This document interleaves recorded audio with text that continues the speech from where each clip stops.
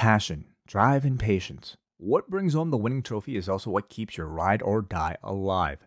eBay Motors has everything you need to maintain your vehicle and level it up to peak performance. From superchargers, roof racks, exhaust kits, LED lights, and more, whether you're into speed, power, or style, eBay Motors has you covered.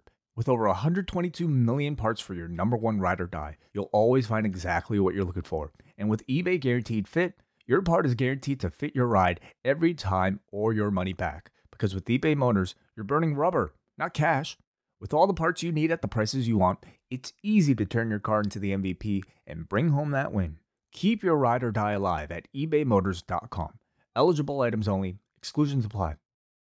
Say goodbye to your credit card rewards. Greedy corporate mega stores, led by Walmart and Target, are pushing for a law in Congress to take away your hard-earned cash back and travel points to line their pockets. The Durbin-Marshall credit card bill would enact harmful credit card routing mandates that would end credit card rewards as we know it. If you love your credit card rewards, tell your lawmakers, hands off my rewards. Tell them to oppose the Durbin-Marshall credit card bill.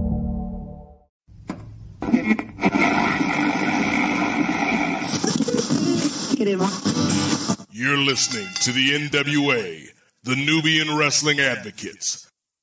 You are now about to witness the strength of street knowledge.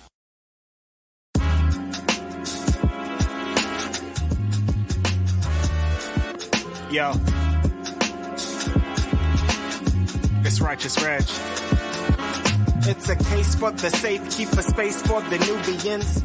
Unfiltered, off-kilter, the professor, the godfather, host wrestling the N.W.A, not keep guessing, The views and expressions, you know the rest is pod excellence, get the message. Advocates for Nubian wrestling, you're listening to the best again. Black wrestling in the ring we invested in.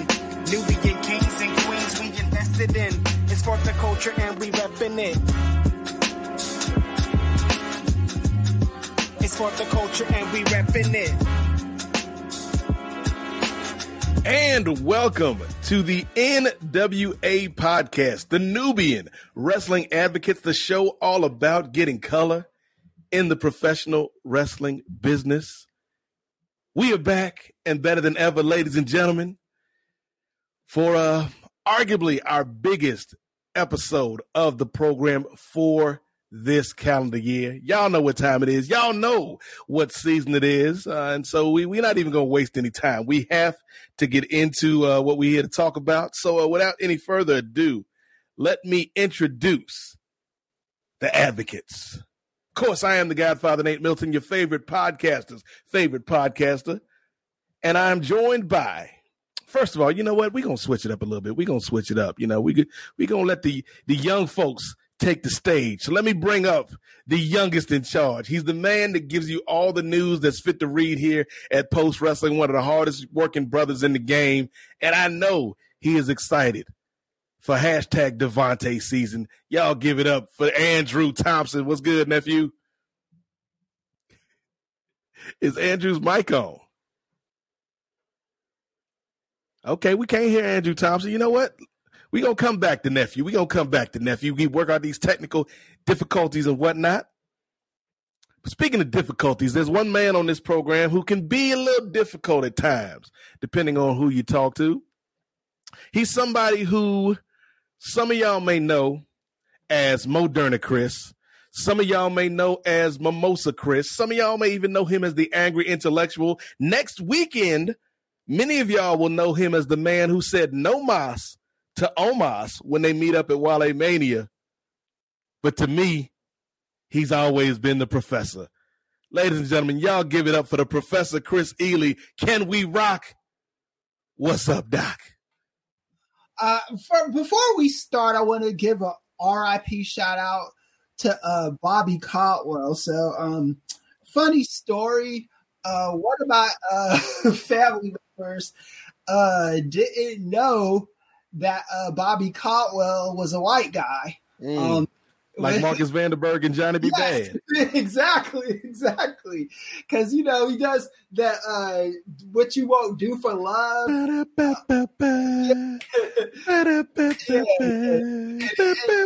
Yeah, and he's that, and that song's been remixed and remade so many times by hip hop artists. Bobby Caldwell was a white guy. He was white chocolate, man. So R.I.P. to Bobby Caldwell, and I'm looking forward to this show because there is so much to get at, and I don't even know what takes priority. Well, you know what takes priority right now. The youngest in charge is back, ladies and gentlemen. Andrew Thompson, nephew, how you feeling this month? We got an echo going on. Oh, I got an echo? Yeah, you got a little echo. Wait, can y'all hear me? I hear you. But I'm echoing. No. It's still there? Yeah, you're a little bit distant, brother. You're a little bit distant. Yeah. What is going on, bro? Is it bad? Hey, it's a conspiracy against you this week, Andrew. I don't know what's going on. Hey, go ahead. I'm going to join back. All right, so we going to keep it rolling. We're going to keep it rolling because, Chris, we have a special guest this month to preview the biggest event on the wrestling calendar. You know, wrestling is a sport that's built on storytelling, in my opinion, Chris. Yes. And this year, WrestleMania is taking place in your neck of the woods in Los Angeles. Some would say Hollywood. So I think this week we need to go to the proprietor of True Heel Heat, our good brother SP3, and talk some true Hollywood stories. Sid, a.k.a. SP3, is back with us on the program. How you doing, brother? Thank y'all for having me. I was in the backstage area cracking up at so much of how this show has started. Andrew, StreamYard. Andrew was going through it. StreamYard don't like Andrew, but thank you guys for having me back on the show. My first time on the N.W.A. podcast, I think in like nearly 2 years. Yeah. So I'm very long-term booking.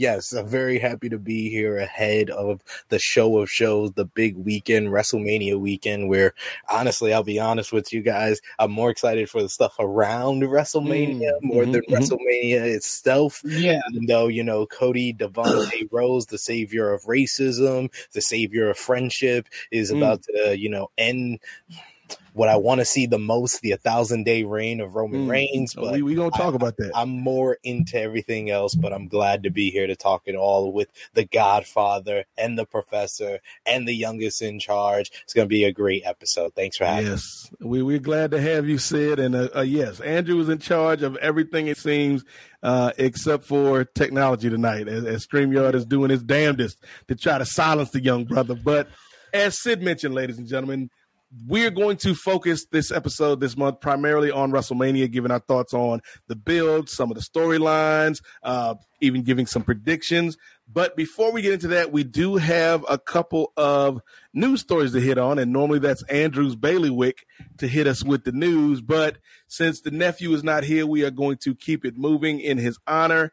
And I think, you know, not to steal Cody Devontae Rhodes' catchphrase here, SP3, but so what do you guys want to talk about? Because before we got on the mics, you know, I'm pulling back the curtains here. My man Chris was so excited to get into this discussion about some recent comments by one Phil Brooks, aka the Muffin Man. Yes, CM Punk.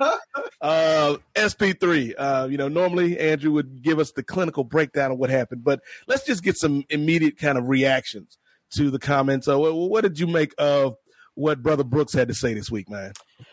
I found it very interesting because I see it's a multifaceted discussion when it comes to how CM Punk has responded to things. Basically, it was a report from Dave Meltzer on the Wrestling Observer message board, kind of explaining the build up to Jon Moxley versus CM Punk last year. If you remember, the August 24th AEW Dynamite had the Jon Moxley versus CM Punk match that only went 3 minutes.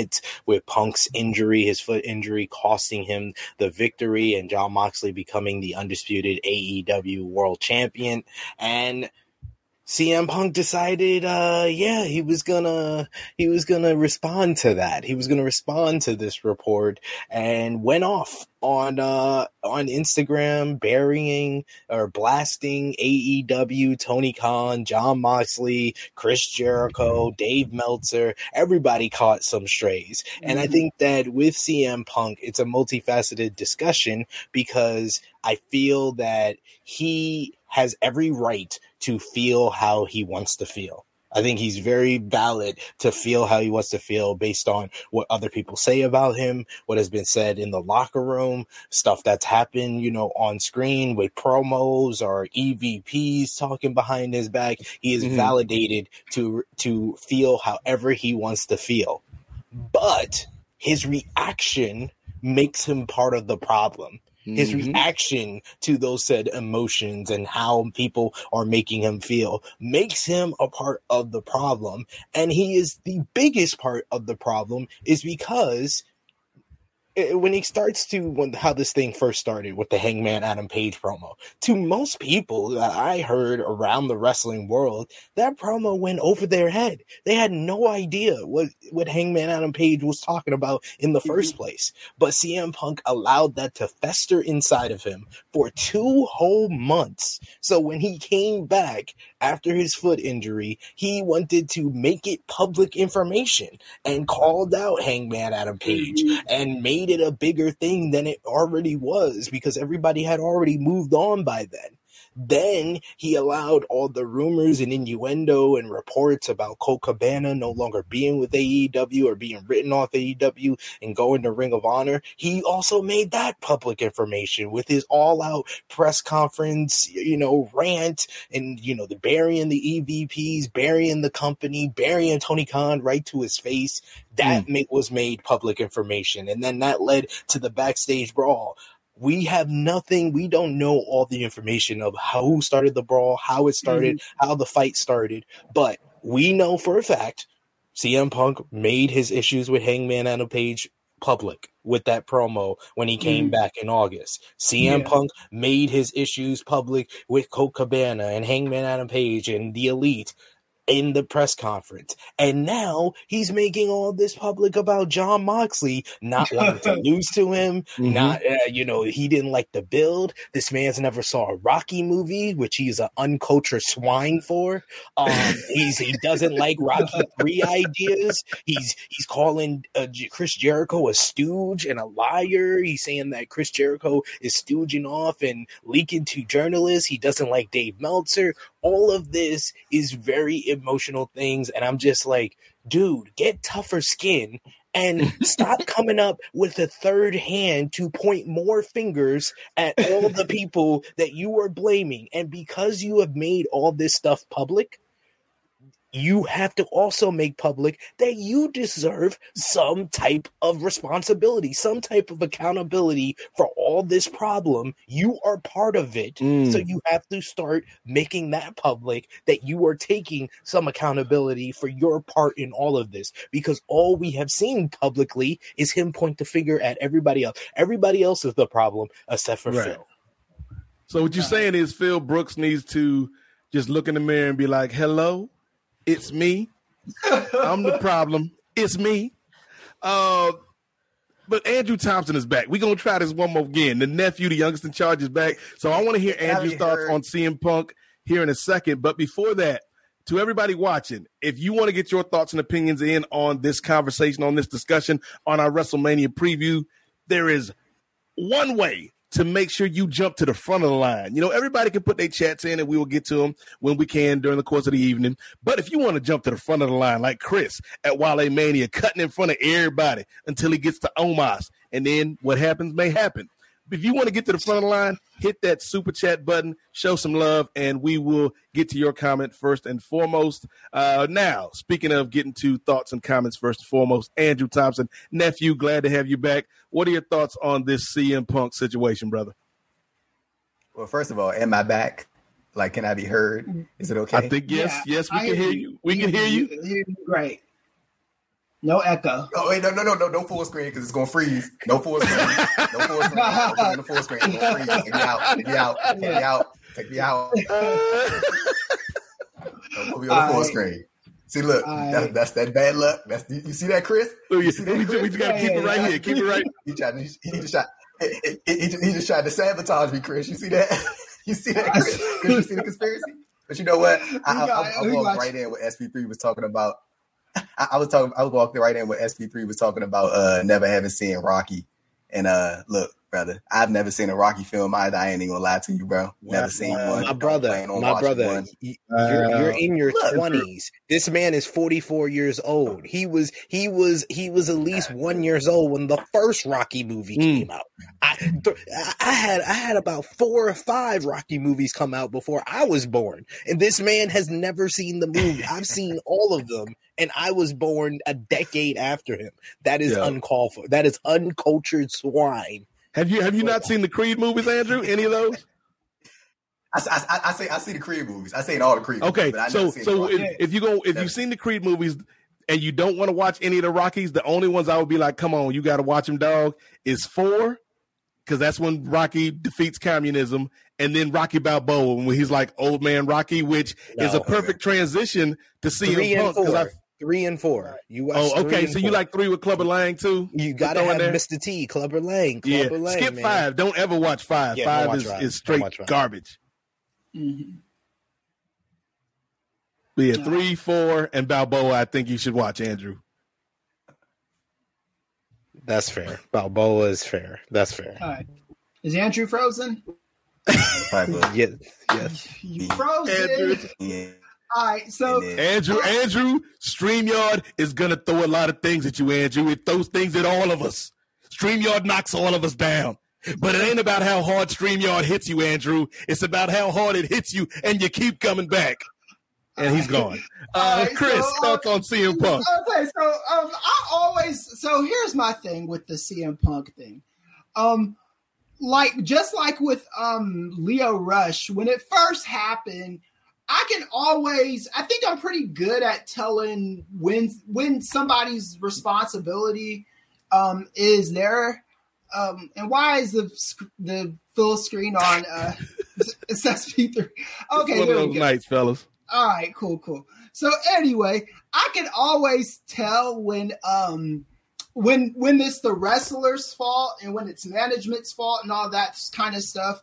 Like even with the CM Punk thing, I still contend that right after he cut that horrible promo or angry rant or whatever you want to call it against those elite guys, I don't think it was a good idea to knock on that guy's door. That's a management thing. And I think that even though I was against that, that's something you learn through experience. If you've been a manager long enough, you know not to do that kind of thing. You know, kind of let the situation chill. CM Punk has got some issues, man, and that's just the bottom line of it. And like Sid said, it's not even about is he at fault or is he not at fault. It's not even about whose fault it is anymore. It's about how do you handle these angry situations. Like what are you doing to like you have a grievance, and are you gonna state publicly every single time you have a grievance against one of those fools? You know, you start looking suspect after a while. You know, it's like you can be right in your argument, and I'm not saying CM Punk is right or wrong, but you could be right in your argument. But if every single time you publicly address the issue, that's a problem. Like with the Leo Rush thing, when he's telling Tony Khan to apologize publicly on Twitter. It's like, what the hell do you think is going to happen from that, my dude? And this is the same thing with CM Punk. It's like, you can't keep doing this. This is not how grown-ups operate. It just ain't. With all that said, AEW needs CM Punk. I hate to say it like that, but they kind of do. Or they at least need Punk more than he needs them. Yeah, they need to, like, like, here's the thing, and the bad blood seems too palpable there. And I think what AEW needs to do is they need to either have some kind of reconciliation with Punk, or they got to just release Punk and let him move on, and they got to move on. Because as long as he's under contract, as long as you go to AEW's website and you see CM Punk listed on their roster as an active talent, then you're not going to avoid questions about CM Punk. And you're not going to avoid people asking, when is he coming back? You know, and you're not going to be able to avoid us doing a show about this dude every couple months. Because that's what it's averaging right now. It's like every other month we have to do a show where we talk about CM Punk and this bullshit. It's very, very good for our YouTube numbers. It helps it out, but you know, like we're at the point of diminishing returns almost with this beef. They got to figure something out. Well, real quick, Chris, we got some housekeeping to tend to. Got a couple super chats. Want to shout out all of y'all watching this evening, and of course, we got some love for the brother SP3. Chilling with Chase. Look in my eyes. What do you see? SP3 on the big screen. Shout out to SP3. And then we got another. We got another super chat. Let's see, where did it go? There we go. Got another super chat from our guy T. Anthony Ald. Bad Luck Thompson is cold, man. Ice cold. Don't worry. Y'all sleeping on the nephew. Y'all are sleeping on this young man, Andrew Thompson, but he will be back. He shall return. We'll bring Andrew back in here in just a little bit. But Chris, let me get my take off on Punk real quick. I think I agree with a lot of what's been said. I also agree that, and we talked about this initially when the Punk stuff popped off. Like, I can relate. You know what I'm saying? Dude is not the young rebel, not the young iconoclast that he was in his 20s. Yeah. He's the dude that he was beefing with in his 20s now, because he's a 40-year-old man, and his patience and his tolerance level for the BS and the minutia of the business has decreased and diminished. Does that mean that he is right in his actions? Absolutely not. You know, he should be able to handle this better, should be able to handle this more professionally. But I feel like the point you hit on is correct. CM Punk does not really need these dudes unless he wants so badly to be back in his ring, because honestly, he could just sit there and chill. Yeah. I think he's a much bigger deal coming to AEW than vice versa. But also, we talked about stories, man. It's the story business.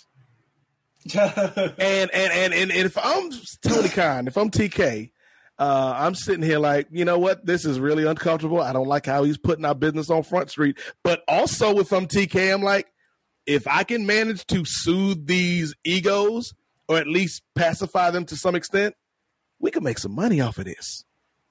Because it's about the stories. Right. It's about, can I get you to believe my story? And if you got a guy that's been carrying on like this, SP3, for all this time, if you can get the egos to work out, that just makes for a better story, in my opinion.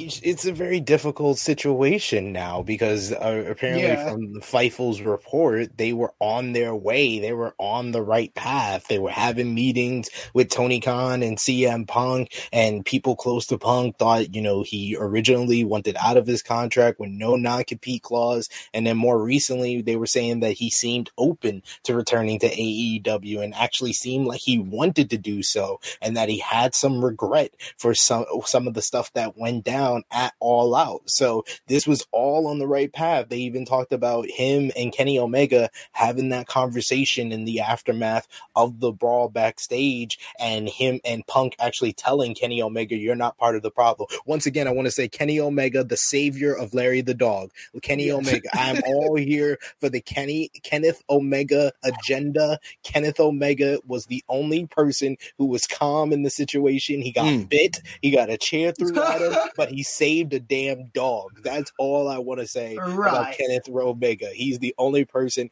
that I don't think is wrong because he didn't kick down anybody's door. I think that Punk initially was angry at the wrong people, it seemed like, because I never thought the Young Bucks or Kenny Omega went to Dave Meltzer, and then Meltzer and Fightful also said that they didn't hear from anyone related to those guys. So it was Punk with kind of just being upset and being mad about the report and taking it out on the wrong people. But I do agree with what Chris said. It wasn't the right time for the Young Bucks or Mega or anyone from AEW to come to his door or knock on his door or kick down his door at that time. That was all wrong. Any way you try to spin it, it was the wrong decision there. But Kenneth Omega did nothing wrong. That's all. And that's a rookie decision because these guys are wrestlers. They have no experience with management. So even though it was not the right decision, you can forgive it as a rookie mistake. You know, as the longer that you're a manager, you start picking up on things like this. And I do have to address somebody on Twitter real quick. We got to get our facts straight, okay? CM Punk did not call Dave Meltzer a stooge. CM Punk said that Dave Meltzer was a liar. He said that Chris Jericho is a liar and a stooge, okay? So that we got to make sure we are understanding that. So with Dave Meltzer, he just doesn't think Dave Meltzer tells the truth. With Jericho, he thinks Jericho doesn't tell the truth. And he's a snitch. So let's get that right. Secondly, I think like I said, I think now we're just at a point now where there's got to be some kind of reconciliation going on, or they just have to part ways with each other, right? Like CM Punk, if he might still be holding a grudge. I think this dude, and this isn't like supposed to be meant as shade or an offensive comment. This guy probably needs some kind of counseling or some kind of person there to talk him down. Someone that he can talk to and release his secrets to. That's not anybody close to him. That's not his wife. Right. That's not his boss. That's just away from the situation. Because at my job, I've got people there I can talk to, like work psychologists that I could talk to and say, hey, this is how I'm feeling at the moment. Third party people. And CM Punk's got to do something, man. Because he's straight edge, so he can't even use "I was drunk or high" for. Hey man, you don't know what was in them muffins, Chris. You don't know, brother. Well, if I'm taking him at his word, he's not, doing any extracurricular activity, so he can't even blame inebriation on this shit. No. He's got to stop this crap. He really, really does. And this is coming from somebody as a fan of CM Punk, as somebody that wants to see CM Punk back on AEW television. But these, infantile outbursts on social media are just not the business. No, but you know it is the business. WrestleMania, brothers. And I believe our main eventer is back. He is ready to sit at the head of the table. Ladies and gentlemen. Man. No, not ladies and gentlemen. StreamYard. Acknowledge Andrew Thompson. Can I be heard, bro? Can y'all hear me? Yes. Yeah, I hear you. Are we good? And I don't hear an echo either. So hey, bro, you know what? Hey, I'm telling y'all right now, SV3, Chris, Brother Nate, this is my last time jumping on StreamYard. I'm not fucking around with StreamYard no more. I'm done with StreamYard. Y'all, look, man, I think SV3 has done tremendous. SV3 can fill in for the first 40 minutes of the show, every show until my internet get on. I mean, it's not even my internet, bro. It's just StreamYard just don't like me, bro. And that's just, I have come to grips with this. But let me just weigh on this CM Punk situation real quick before we move on, brother. Because let me just say this about Punk. I think that Tony Khan, well, first of all, let me just say from what I heard, I think all of you have made great points. I think all of y'all are very, very well informed and, said a lot of great points about this whole CM Punk situation. But I think with Tony Khan, I think that it's very much decision time for Mr. Khan, because he is going to have to come to grips with the realization that you are either going to take the risk of letting this dude go, and he could go be petty, and the competition could be petty, and Punk could go back to WWE.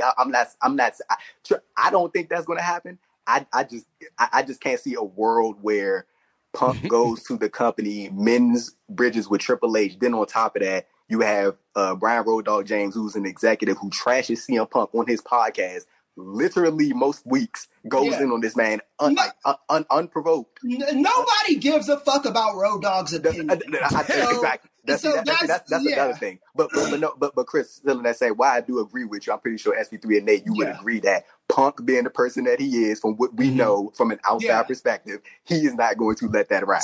CM Punk is the pettiest individual that has ever been in the wrestling. But the thing is who is your biggest enemy at that moment, though? That's kind of how this business works as well. Who does he want to smite the most? Everybody. But see, the thing about Punk is, though, like, I think that just from looking at it from an outside perspective, of course, again, I don't know Punk personally, and I don't know how that man thinks, but from what I see from an outside perspective, he seems to hold grudges. And when it comes to things getting personal between him and other individuals, it's either, this is the way it's going to go. Punk is going to get the last word in. He is going to get his stuff off. And if you say something back, he will retaliate. And that's just, it's going to keep being tit for tat and tit for tat and tit for tat. And it's never going to stop. But see, what Tony Khan is like, it's like, you either let Punk go and you have that other option of him possibly going to the competition or doing whatever. Or you bring this dude back and you take the risk of, I don't want to say alienating, but you sort of lose some of the alienating some of the people in the locker room. Right word. And like even with, I'm pretty sure y'all saw the tweet with Jungle Boy last night when Danhausen was talking about how Brody King and CM Punk invited him to the movies or something like that, and Jungle Boy put a quote tweet up of a Netflix. He said they got some nice stuff on Netflix instead, and it was a link to the Rocky movie. Like, you know what I'm saying? Like, you know what I'm saying? Like just little stuff like that, and I think that see, I think that if you like, I actually saw a point. I think this point made. I think it was John. I think it was. If whoever this was, I'm pretty sure somebody could correct me. But I saw this point was like, you Punk putting Jericho on blast. Look, you get points from me, brother. Right, you know what I'm saying? No, but look, you put Jericho on blast. Hey, it's all good with me, bro. You know what I'm saying? Look, hey, Punk. We ain't got no beef with. Go ahead, Chris. Go ahead, Chris. Here's the thing with that. Because I heard Alvarez and I heard Meltzer say everybody loves Jericho. Boo. In AEW, and there are people there. I'm not naming for sure names, that do not love Jericho the way Dave Meltzer and Brian Alvarez are trying to spin that, you know, and this is just from what I've heard, unless they're telling something just completely different. Jericho's not this beloved, like, you know, like he Nelson Mandela in the locker room. He's not Desmond Tutu. You know what I'm saying? Let's talk about. Let's get that out the way. Sorry about that. No. I mean, Chris, you good. No, I think we needed that point. But like the piggyback on what Chris saying. Look, you slandering Jericho in these streets, hey, bruh. Cold game. Yeah, you feel me? Look, Jericho catch them strays, but not in all seriousness though. Like all jokes aside, I again like that point. I think it was John who mentioned this in his update. If it wasn't somebody, correct me. But like Jericho is considered a locker room leader. You know what I'm saying? That's just what it is. Yeah. Him, Danielson, Mox. You know what I'm saying? Punk going out there and going at two of the people that are considered to be locker room leaders, and that are locker room leaders, but you know what I'm saying? That's I mean, you probably could have took your shot with somebody else, and like it probably would have been as big a deal. It still would have been big a deal, but like for you to go at two people that the locker room considers like, hey, we go to them for go-to issues, like those are the guys. You know what I'm saying? I mean, look, he ain't mentioned Danielson, but you know, he said that unproblematic Brian Danielson. You know, who got an issue with Danielson? But like I think that further puts a bad just overall cloud over this whole thing even more than it already is. And again, Tony Khan, he's going to have to come to a decision sooner or later whether to bring this dude back. Because what's CM Punk got hurt in what's that, September? I'm pretty sure by now he's probably, it's somewhere along the lines of being cleared, or if he's not already, like I think SV3 had mentioned in the FIFA report.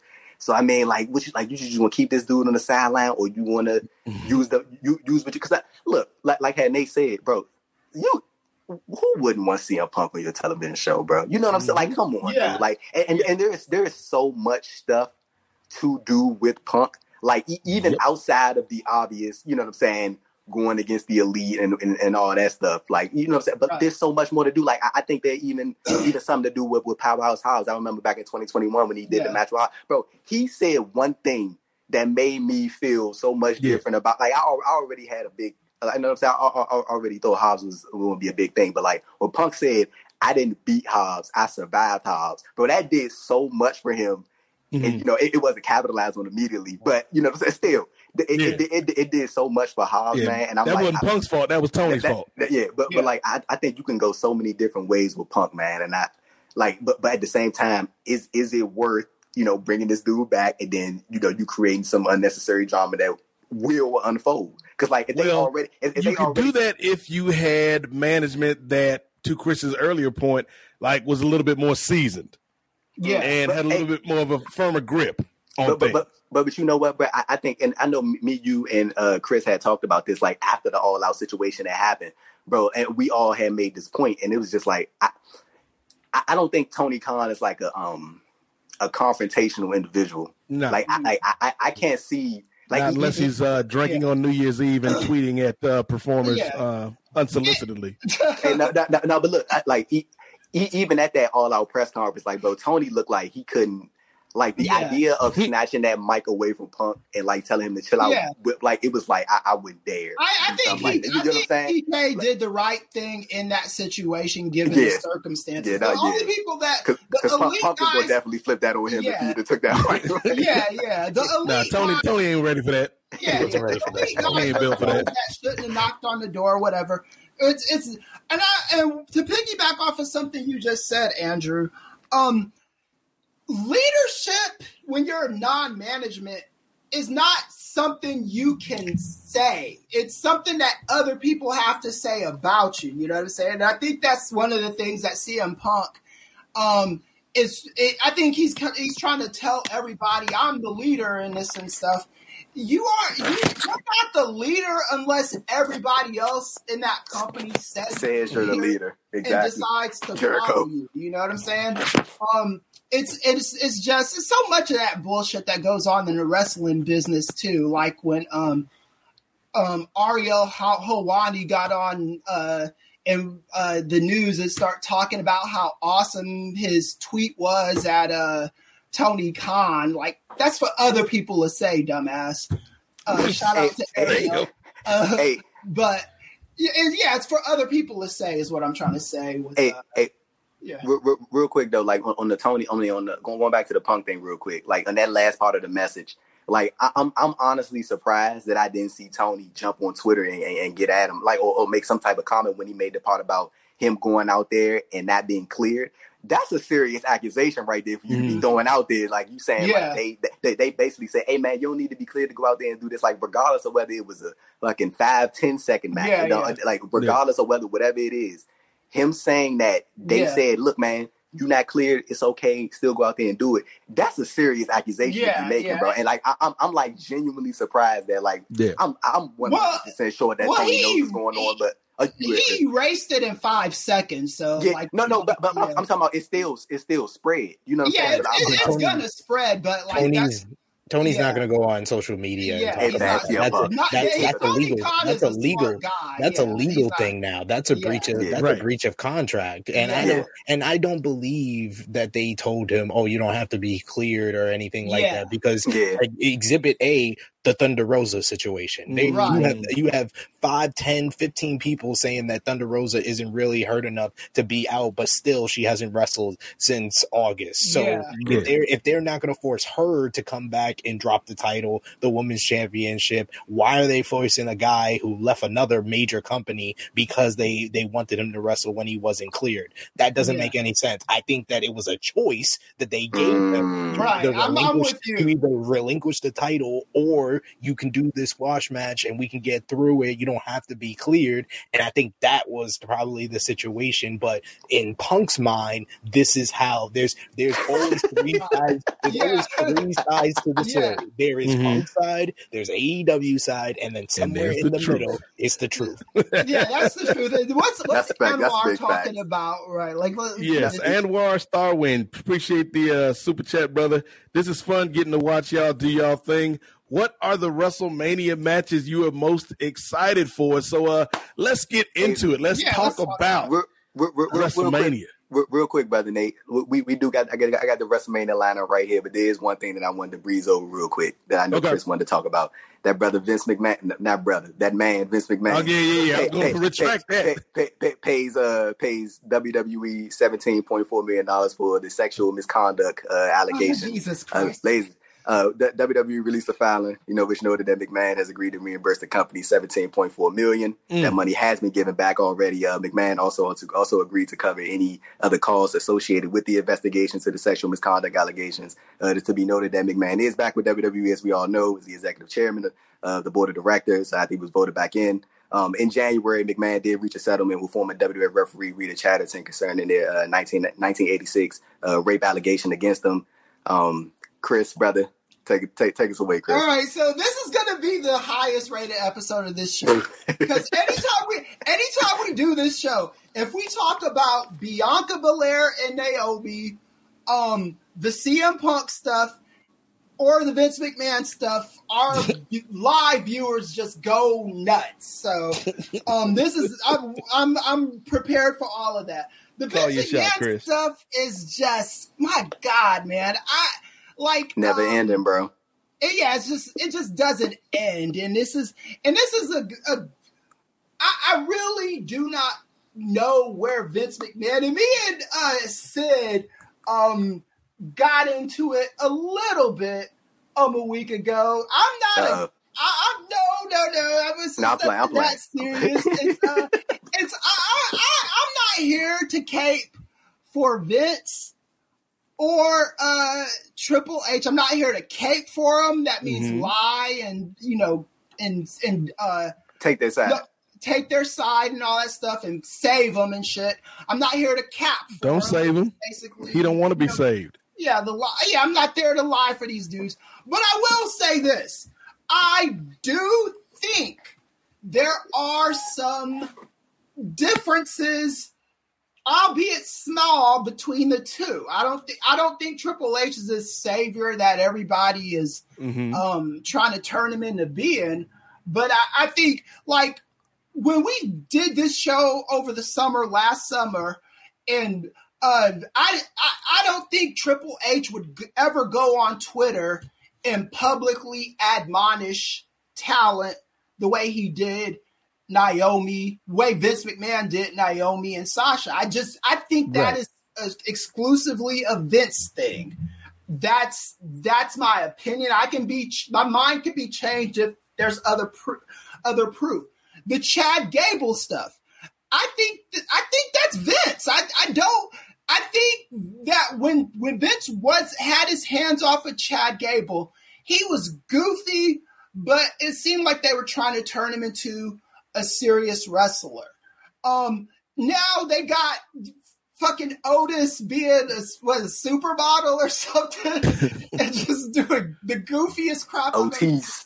It's horrible. Man, don't hate body positivity, Chris. I'm not, man. Look, man, that mocking this dude and saying he's a supermodel is not body positivity. This is some, like, this reminds me of like Married with Children writing, right? Damn. I think let me see. I got some notes here. And then another thing that I think is a Triple H idea, and tell me if I'm wrong, Sid. Everything that I've watched on Raw that's been advertised has happened on Raw and on SmackDown. I haven't seen one example of some last minute shit that happened that was like, oh, I'm thinking I'm going to see a Lashley match with insert wrestler here, and then it's pulled at the last minute, and it's Lashley's sisters. Raw 30, Chris. Yeah, was that cage match part of it? That cage match at Raw 30. That's the only time I can recall. Yeah, even that was circumstantial. I don't think that was a matter of let's just falsely advertise something. We're changing our man. It may be circumstantial, but he had 11 minutes to go have some fun with his DX friends. Yeah, that was stupid. But yeah, I'm just saying. I think, and the NXT show is still fucking garbage. So I don't know who's to blame for that. It's Vince or Triple H. It's a horrible show. That show needs to be burnt and take its rightful place in hell. It is a horrible show. What? Hold on, wait, go back. Back us out, Nate. Hold on, wait. Look, I would say that NXT 2.0, like when that first got started, I'd have been right with you, brother. I'm telling you, I was not enjoying that. But like, I don't know if I could say that I think NXT right now is as bad as the way that you're describing it. I don't think it's like the greatest show of all time. But like, if you like really watch that show, bro, it's some good in-ring work on that show. But like the characters and all that, it's like, you know what I'm saying? It's kind of, you know what I'm saying? It just depends to what your taste. But like, if you like really watching NXT, bro, that show is not that bad, bro. Like, it's like a halfway decent show, bro. I'm not even gonna lie to you. Like, it's a good show. It's a good show. So halfway decent and good are different things. So which one are you hanging your hat on? Is it halfway decent or good? Well, look, I'm gonna say it's a good show because I watch the show every week. I watch it every Tuesday because it's not as bad as it was a year ago, bro. I'm not gonna go to the extent of like burn in hell, like especially. I'm legitimately convinced that anybody who like watches that show thoroughly on a week by week basis and you see the progression, you know that it's not that bad as it's being described. Like they have like some good stuff on that show. Not everything is perfect. Not everything is good. I'm gonna tell you that right now. But there is certain points in that show where it's like, damn, that's kind of, you know what I'm saying? That's all right right there. They got SP3's boy LeBron Breaker on these streets. LeBron Breaker. And if you're in the chat, just tell me if NXT is good or bad. I'll give it another chance. Chris is taking it to the people. SP3. I'm curious. SP3. I know me and you have spoken. I come on True Heat a couple times, like pre this current version NXT, and you know, going back to what we was 2 years ago.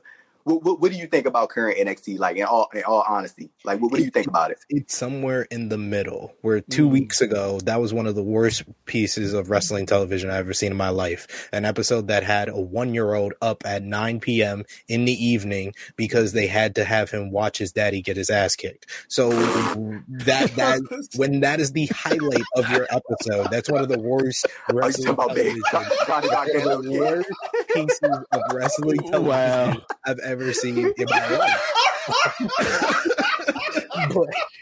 but to address what Chris said, that we had a little exchange and a little difference of opinion, a little back and forth. Chris is bringing up all bunch of stuff that you could say this is Triple H, this is Vince. Triple H, I went back and I actually watched it after me and Chris's conversation. Triple H for a full year and a half, his Asuka feuds on NXT were all Asuka shows up, she has a stare down with somebody, they set up a match, they have the match is great, Triple H is seen as a great booker. But This is the difference. Let me finish. This is the difference between now and then. You don't have Asuka show up 1 week, then she's off a couple of weeks, then you have her come up again where you can do the same angle twice, but not a lot of people are going to realize it. This is the difference between now and then, where he's doing Monday Night Raw and he has to have Asuka come out every single week. And that's why this Bianca Belair a feud has been straight trash because he's done the same thing he did with Asuka in NXT, but he's done it week after week after week. This is Triple H. This is 100% Triple H. This ain't Vince McMahon. Also, Triple H is a very smart man, and he set it up to always have the scapegoat of Vince McMahon over him because he had a whole damn meeting with both rosters and said, yo, you know, Vince is going to have input, but I have the final say. That's the key part to all of this. He has the final say. So regardless of what you want to blame on Vince McMahon booking or not, Triple H said he has the final say. So he needs to have the final say if Vince McMahon is the one that you want to blame for all his trash shit. I'm not blaming Vince McMahon. All Triple H is doing is he's fucking the driver of the fucking Titanic. The ship is going down, but you got the black band playing music, making everybody believe everything is fine. And that black band is called the Bloodline. The Bloodline is the black band. The Bloodline. He's playing the music, and everybody thinks everything's fine. He's fooling all y'all motherfuckers, and all y'all motherfuckers think, oh, it's Vince McMahon. It's Vince McMahon. It's Vince McMahon. It's Vince McMahon. No, it's Triple H. I only take umbrage with one small part of that statement because I do agree. I don't disagree, but I do think here's the difference between Vince McMahon and Triple H. Triple H will have Asuka come out there and do her little starry dance or whatever the fuck it's called. I don't know. She'll come out there, do her dance, face down, her next adversary, and then walk away. I thought it was goofy on NXT. I think it's goofy on Raw. Vince McMahon, in my opinion, the other layer of goofiness that he adds on it is why in the fuck is Asuka spitting out green, blue Nickelodeon gack out of her mouth every single time she comes out? Like, that is, to me, it's like already goofy, but you have to take it up like an extra 2 notches of goofy. So Great Muda just out here catching strays, Chris? Exactly. No, Great Muda spitting out mist is different than the fucking blue fucking slimy goo shit. It's like she got the fucking blob in her mouth. What the fuck is that? I mean, damn. I just want to know. But that's not the issue. The issue is the repetitiveness. And this is probably, if you want to blame it on Vince McMahon, you could put it a different way, that this was Vince's way of making it better. Is Triple H repetitive booking? He's trying to make it better, but he's making it worse. You could say that. You could say Vince McMahon is making it worse, but the issue is Triple H in his repetitiveness with the booking. Why is the worst feuds going into WrestleMania Asuka versus Bianca and Charlotte versus Rhea? Because he made a mistake from jump. He had a freaking layup. He had a freaking slam dunk of Bianca Belair versus Rhea Ripley. He was like, you know what? I'm gonna shoot this ball from half court. I'm Steph Curry, but he's actually Nick Young. And he turned around and he's like, I missed. I had SP3. He's Carlton in that episode of The Fresh Prince. Yes. Well, I'm about to say that's a better example. Hey, real quick, when I'm thinking about like the Asuka and Bianca program, like this is the thing. And to SP3's point, I'm going to tell you exactly what's going to happen. Asuka and Bianca go have a banger, and then everybody going to be like, oh my God. You know what I'm saying? Like, the match is going to be great. Like, you know what I'm saying? It's going to be great.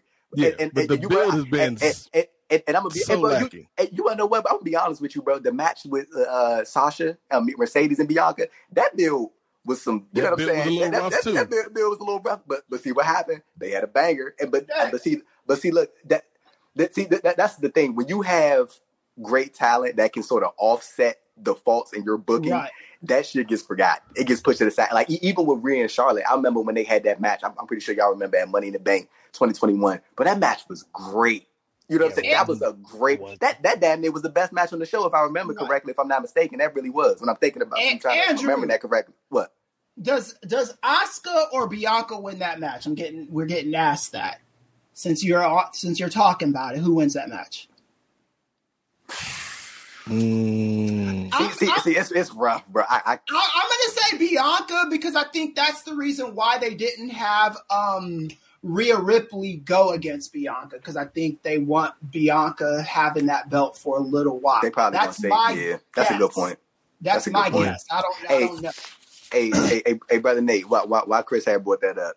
You think it's time we get into these Mania predictions, brother? Let's get into these predictions. Someone asked that, so I just want No. That was actually a good transition, Chris. Let's get into it. Say goodbye to your credit card rewards. Greedy corporate mega stores, led by Walmart and Target, are pushing for a law in Congress to take away your hard-earned cash back and travel points to line their pockets. The Durbin-Marshall credit card bill would enact harmful credit card routing mandates that would end credit card rewards as we know it. If you love your credit card rewards, tell your lawmakers, hands off my rewards. Tell them to oppose the Durbin-Marshall credit card bill.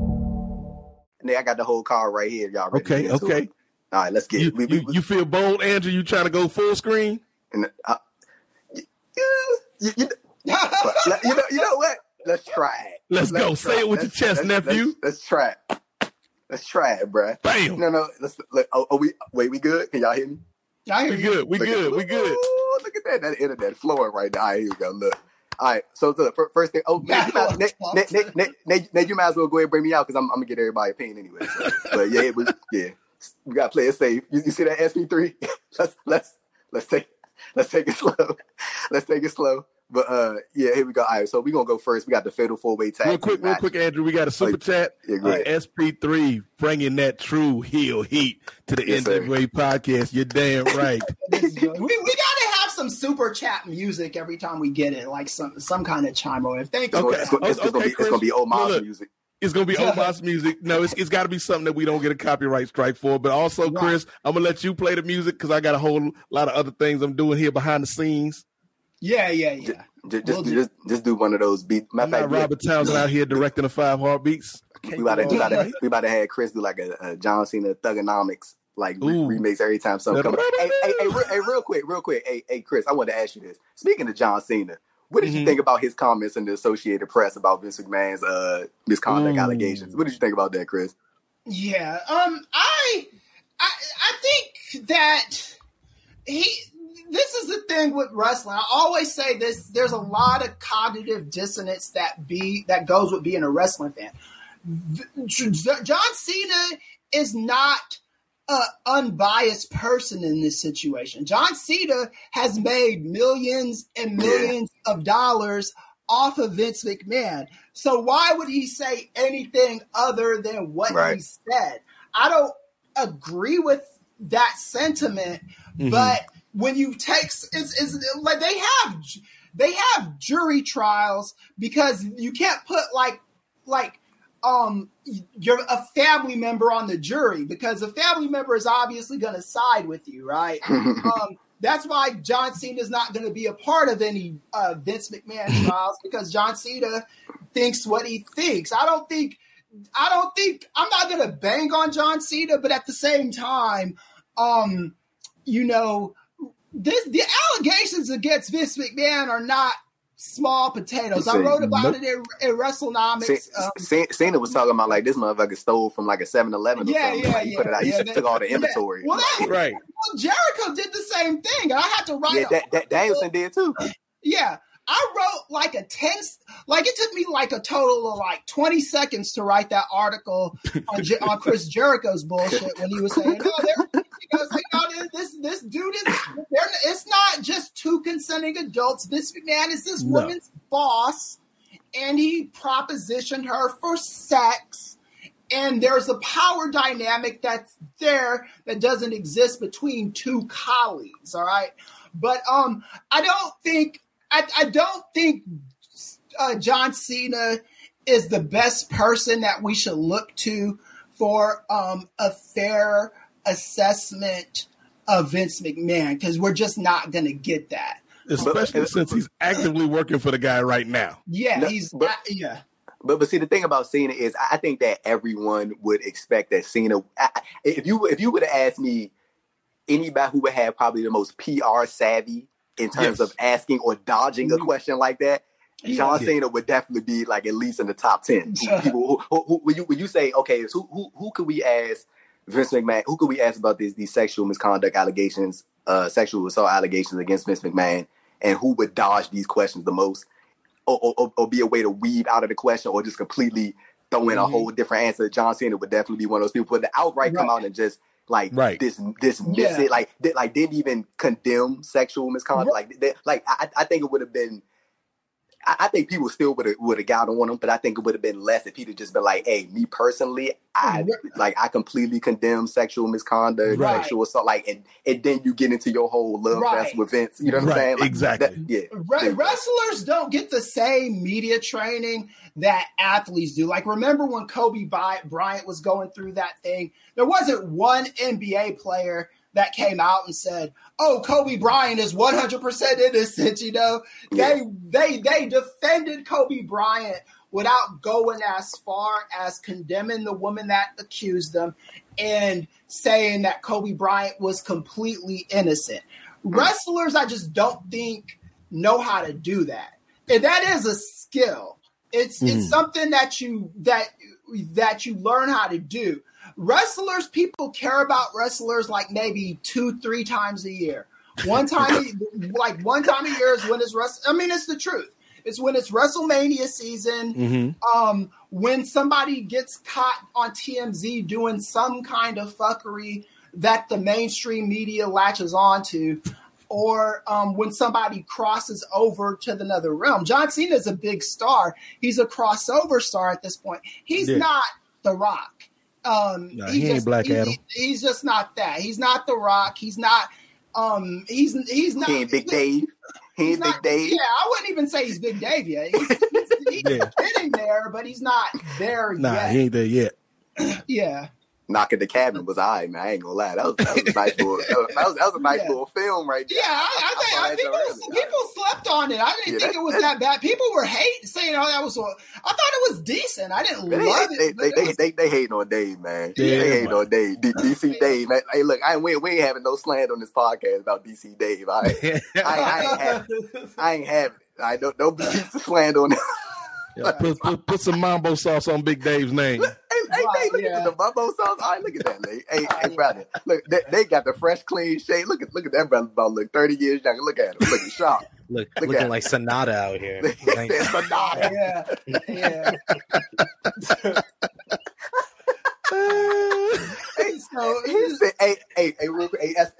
Real quick, before we get into WrestleMania predictions, because I know we gonna have a tight cap on this podcast. We gonna go overboard like we usually do, but you know what? I just want to bring this up real quick. That lady Mercedes Moné, man. April 8th, Sakura Genesis. She's gonna be defending the IWGP Women's Championship against Azumi and Azuki, and then the winner of that match, they got to go against the big dog Mayu Iwatani, April 23rd, All-Star Grand Queendom. Hey, bro, I think everybody can pretty much see the writing on the wall. It's probably gonna be Mercedes versus Mayu, but dude, this match at Sakura Genesis, I know New Japan, they don't do a lot of three ways, and it's not like you don't really see a lot of that. But I know a lot of people kind of wanted the 1-on-1, mostly between Mercedes and Azumi. But bro, I think they about to show out, man. And then of course we're gonna get the big 1-on-1 with Mayu, and I think that's gonna be, you know what I'm saying. I just think that's gonna live up to the hype. See what you thinking, man. Oh, absolutely. I think Mercedes and Kyrie was one of the best women's matches of the year so far. But the other two women that I would put right in that conversation is the woman that she's versing at Sakura Genesis. Because if you didn't see Stardom Triangle Derby Championship Battle, Hazuki versus Saya Kamatani was so great. It had some of the best near falls that I've seen all year in any match, regardless of gender. And Azumi and Starlight Kid was a blur. It was the wildest pace I've seen for a women's match ever. Like, Azumi is like one of the fastest wrestlers. Submissions, pins going back and forth. So I know their matchup at Sakura Genesis is going to deliver, but I'm ready for Mercedes and Mayu. That Mayu Iwatani is probably has the best facial expressions right next to Roman Reigns in the entire wrestling business. So she's going to be delivering against Mercedes come April 23rd. Hey, real quick, I remember correct me if I'm wrong, but Mayu, she was supposed to win the IWGP Women's Championship to begin with, right? But like something had happened or something like that. Well, they wanted to put it on Kyrie because Mercedes wanted to work with Kyrie. There we go. Okay, yeah, but that was before, like that was originally supposed to be Mayu getting showcased. So that's why I think Mayu probably will be the one to beat Mercedes come April 23rd, because it's seeming more and more like Mercedes is just making this Japan run very, very short. Yeah, and then real quick, tomorrow on the 26th, to start them having a show, I think is Azumi and Azuki Wrestling 1-on-1 at their show. Yeah. So there we go. We got that. Hey, brother Nate, real quick yes or no, brother? Mercedes at Forbidden Door, yes or no? Yes. What you think, SP3? I wanted to be a yes, but I'm just not sure right now. A lot of things is up in the air. Come on, Sid. I'm gonna say no for now. What you think, Chris? No, not at Forbidden Door, but this year something's gonna happen with her in AEW. There we go. All right, now we get into the WrestleMania predictions. To start us off right now, the Fatal 4-Way Tag Team match. We got with the men's, we got Braun Strowman and Ricochet versus the Viking Raiders, Eric and Ivar versus the Street Profits, Angelo Ford and Montez Dawkins versus Alpha Academy, Chad Gable and Otis. I know recently on the episode of Raw, Adam Pearce, I think he was about to make another announcement regarding those matches. I thought that they didn't get to it, but what I thought he was going to say was the winners of those respective tag team matches at WrestleMania we're going to go and challenge for the tag titles coming out of Mania, but they didn't announce that. I don't know what's going on with that. But like right now, we got this tag team match, and that's all we got, just a tag team match, a showcase. I'm gonna go with I think the Street Profits gonna take the W in this one. I'm gonna say the Street Profits, and then we could whoever want to go. We go Nate, we go to you, and then Chris, and then SP3, and then we could just go like the block. Yeah, we just do that. Spin the block. Street Profits, man. Like, to me, when I'm looking at this match, it's there to get the crowd hyped. It's there to set the tone, and you want to showcase somebody who might not be in a title contention position right now, but they should be. As we spin out of Mania, and so I got to go with the Profits. Yeah, I'm gonna go with the Street Profits, and I don't have any. I could care less about this. Are we biased, guys? So the Street Profits. I'll be bad.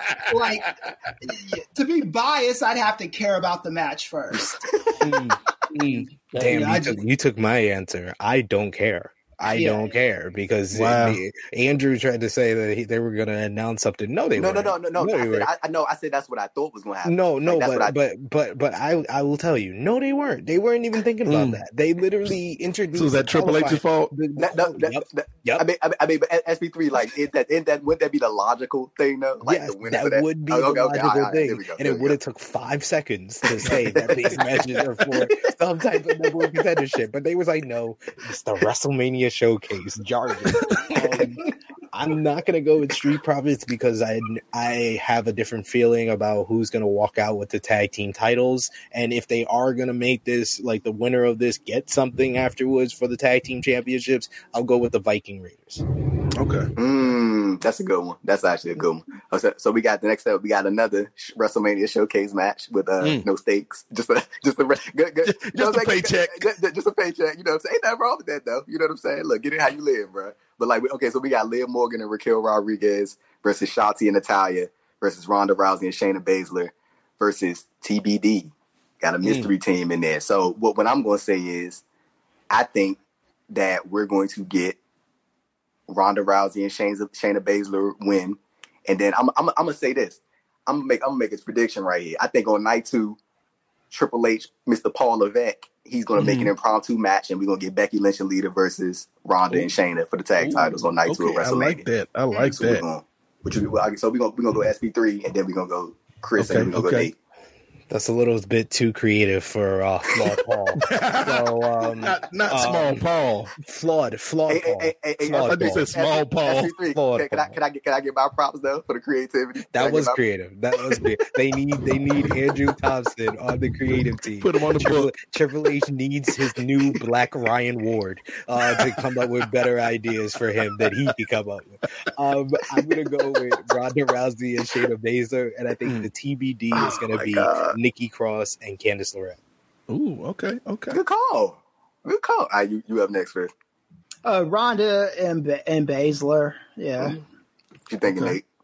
Ronda and Baszler would be my choice, if not for who I think the TBD is going to be. And I think SP3 knows where I'm going with this, because the competitors that you mentioned, Andrew, I like them all, but they're a little bit too similar to a lot of these other girls out there. But there is a team that I'm thinking of in my mind, a team that's got some blood ties, some blood connections. And one of the members of that team, Andrew, is not like most girls. Nia Jax and Tamina come through. You know what? I wouldn't rule that out. I really wouldn't. I'm serious, because like Nia, she been doing some of these interviews, and like Pete, like they've been asking her like, is this a one off? And like she just like, well, I don't know. And I'm like, that like what I think that they got her on a per date basis, like, and they probably already worked something out. I wouldn't put it like, honestly, if we were talking about like possible TBD, it's definitely between what you and SP3 said. It's either gonna be Candice and Nikki, or it's gonna be Nia versus Tamina. But if they keeping this a complete secret and we don't get Candice and Nikki announced by Monday or Friday, I definitely think it's gonna be Nia and Tamina. That's actually a real good call right there. I know SP3 want to hear that theme song one more time. Best theme song in the game next to Omos. Yes. that boy Chris over there is shaking right now hearing Omar's name. Look at him. Nah. Hey, SP3, real quick before Andrew goes on with the predictions. Are you aware of the beef between Chris and the Nigerian Giant? I've been hearing a little bit of it here on this podcast. He been slandering that man's name for almost a year. SP3. A year. Been slandering his name. Chris ain't messing with Omar's. No, all I say is he is not a good wrestler, and it's just that's from my observation. Hey, Chris, I know Chris going to Wale Mania. Hey, bro, you have to get the picture, bro, with Omar. Yes, like that, like Chris, I'm so serious, but like this needs to happen. Yeah. That is going to be the April cover of the New Wrestling Advocates podcast. Chris, this photo. It needs to happen, Chris. I'm telling you. Like, hey, look, but just don't tell them, the whole B thing. Look, we'll you know what I'm saying? We don't need you missing for the next. Tell them not to listen to the podcast until after the picture. After the picture. Well, Emilio is there. I might be doing press for. Okay. Scoop. Yeah. Let's get it. So we got the next match. We got Trish Stratus, Lita, and Becky Lynch versus Damage Control, Bayley, Io Sky, and Dakota Kai. I'm gonna go with Trish, Lita, and Becky on this one. Like a part of me wants to say Damage Control, but I as much SP3 don't want to give no credit. But you know what? I'm gonna go ahead and I'm gonna say that there's gonna be. I think that there will be an impromptu match coming up the next night, and it's gonna be like some random thing. But if that doesn't happen, I can see Damage Control winning. So, but for right now, I'm gonna stick with Trish, Lita, and Becky. What you thinking, Nate? I'm going with you, Andrew, because I feel like WrestleMania always has these kind of feel good moment matches, and I think this is one of those where we get Becky, who is still incredibly popular with the audience, and these two legends getting a moment, getting a moment in the sun at the grandest stage of them all. I just feel bad for Damage Control, because I feel like Damage Control. Oh, yeah.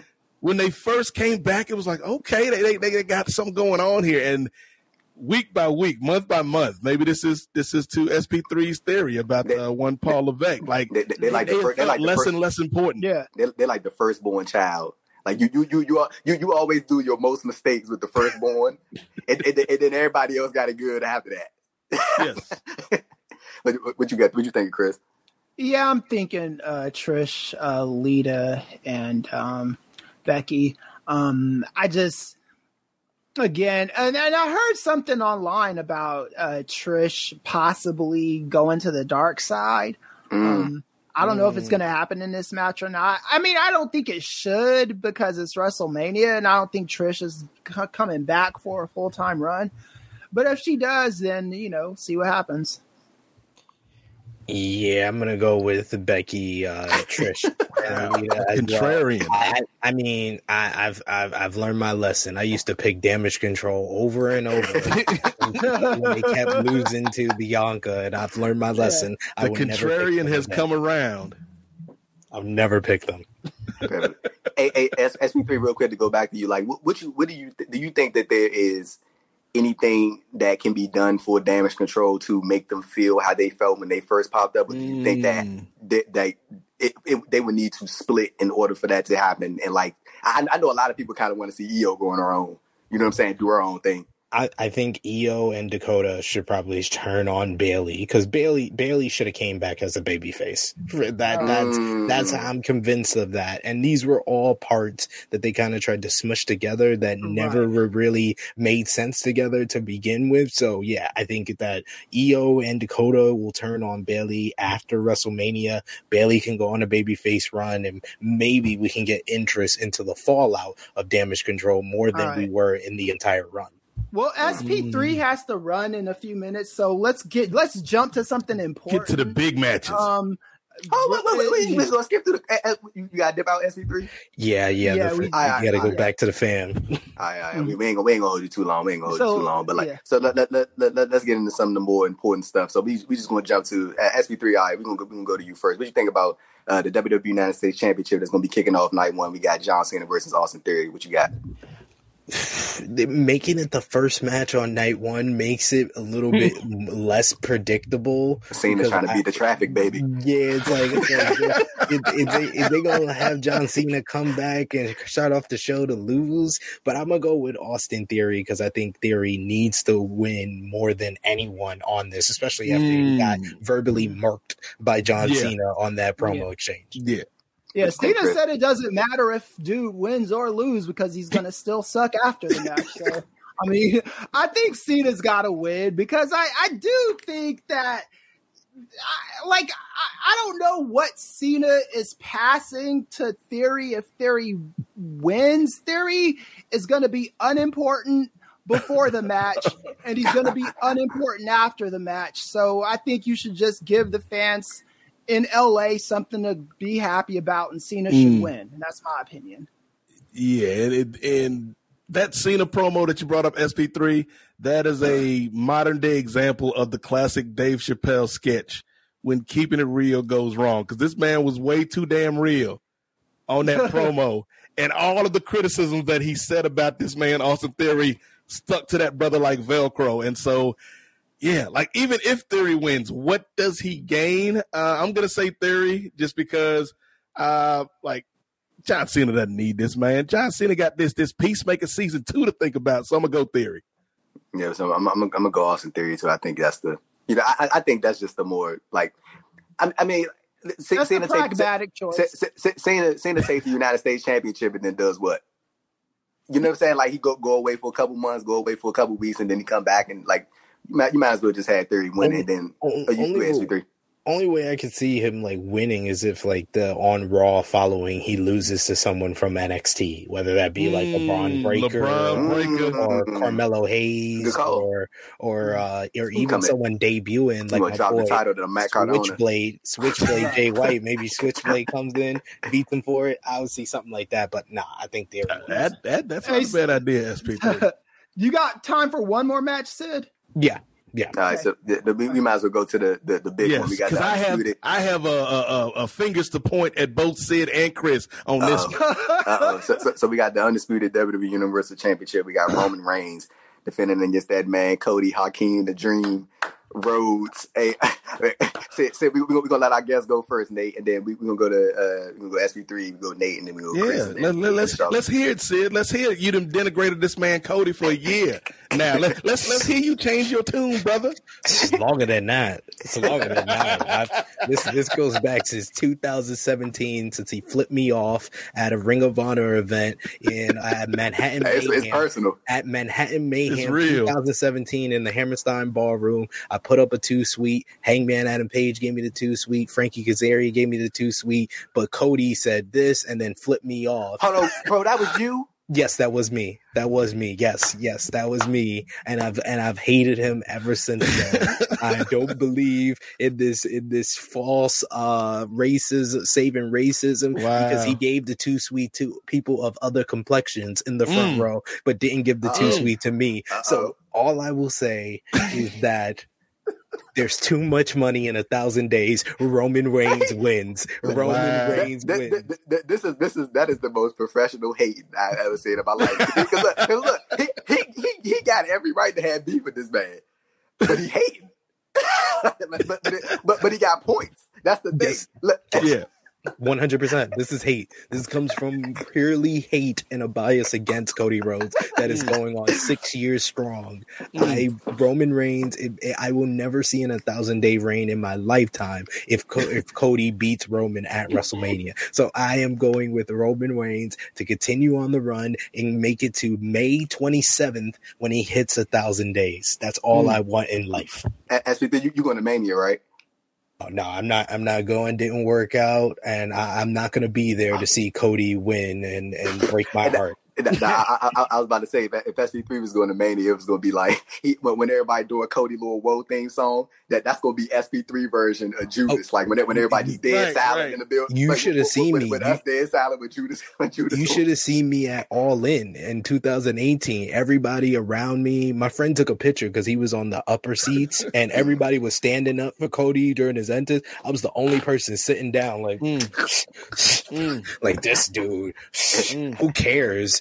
I was the only person cheering for Nick Aldis at All In. That was me. I was like when he put the Texas Cloverleaf on, I was like, that's the same move that beat Sting. He gonna beat Cody right now. He gonna beat him right now with the Texas Cloverleaf. Yes, I'm a natural born hater of Cody. Cody will lose to Roman Reigns on April 2nd. You heard it here first. Thank you. So yes, this is a great point. This is a great point on the Super Chat, SP3. Maybe that moment in the Hammerstein Ballroom when Cody got back to the hotel later, he reflected on what he did to you, brother. And then years later, he looked down at his biracial, beautiful baby daughter.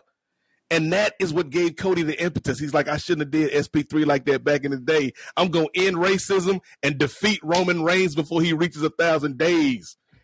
But do we really give credit to the person who started cancer if they cured it? Jesus. So he's the firefighter that started his own fire. Cody didn't start racism. He started the fire, and then he get the blame in this man for. Hey, you know what, man? Hey, look, SP3. He's like that episode of Boy Meets World where Corey starts the fire in the school, and then he ends the fire, and then he gets all the credit, and then he has to admit at the end that he was the one that started the fire. Except Cody's never going to admit that he started racism. He's just gonna be like, I saved it. Wow, that's all you need to know. We got to let you go, brother, because we can't let this slander of Devontae stand. But before you get out of here, Sid, let the people know what you got going on, man. I know True Hill Heat has got to be gearing up for WrestleMania season, so let the people know where they can find you and what's going on with you and Chrissy and the whole crew over at True Hill Heat, brother. Well, first of all, I want to say thank you guys for having me on the show. I want to invite all three of y'all. If y'all are free during WrestleMania week, I need people to review night 1 on Sunday, night 2 on Monday. So if any three of y'all are available, I want to welcome y'all onto the show. Would love to talk about this show since we're previewing it here. You can go over to the True Hill Heat YouTube channel. You see how my Twitter is spelled TruHeelHeat. is True Hill Heat YouTube channel. We got a full week of content coming up on Monday. My interview with Impact Wrestling Tag Team Champion Chris Bay is dropping, so check that out. You also got on Tuesday our official WrestleMania 39 preview and predictions. It's going to be myself, Romeo, and special guest Sati Nyangi from Wrestle Talk, as well as the legendary manager himself, We the People, Dutch Mantel, and he's going to slander Ric Flair, so I can't wait for that. But check out all the content coming up from True Hill Heat. We got a preview for Stand and Deliver on Wednesday. We got the AEW review on Thursday. We got Friday. We're watching all the wrestling that's going on Friday night on Friday Night Warriors. True Hill Heat 219 next Saturday at 10 a.m. Eastern time, going into Stand and Deliver watch along, WrestleMania watch along, and then we got the reviews coming up all weekend. So plenty of great content. Go over, check it out, and follow me on the Twitter machine at True Hill SP3.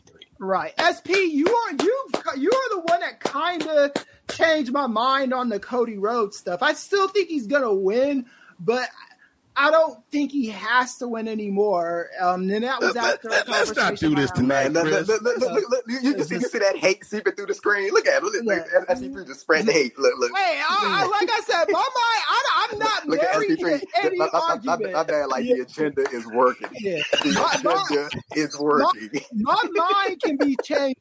Things is all I'm saying. It's like if you, but yes, one thing my mind hasn't changed about Chris is how great this brother SP3 is, man. We love you, SP3. Yeah, I'm gonna get you out of here because I know you got family stuff to get to, man. And this it's all about family. If Cody Rhodes has taught us nothing else, it's family matters, man.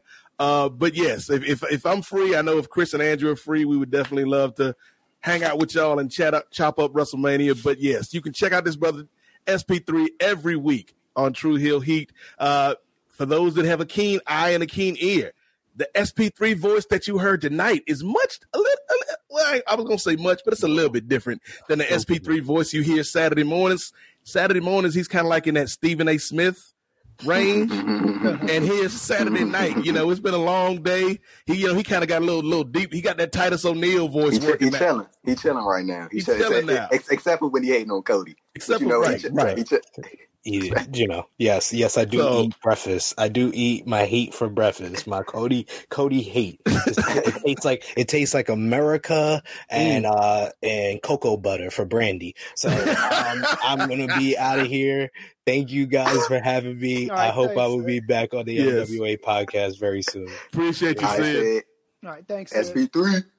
Ladies and gentlemen, so the one and only SP3 from True Hill Heat. All right, that's a good man right there. Shout out to SP. T. Anthony just sent us 2 super chats. So let's read those, brother Nate. Let's read those, man. But we said he got SP3 eats hate for breakfast. Delicious. And then he said Cody started and ended racism. shout out to T. Anthony for the. Shout out to been strong tonight, man. WrestleMania season. Hey, look, Chris called it last time, man. When we go live, man, the people tune in, man. They show the support. We appreciate y'all. But brother Nate, we didn't get your WrestleMania prediction for the main event. We do got a couple matches left on the card. But, we already touched on. But let's go ahead and finish with the main event. I think Cody's winning. Chris thinks Cody.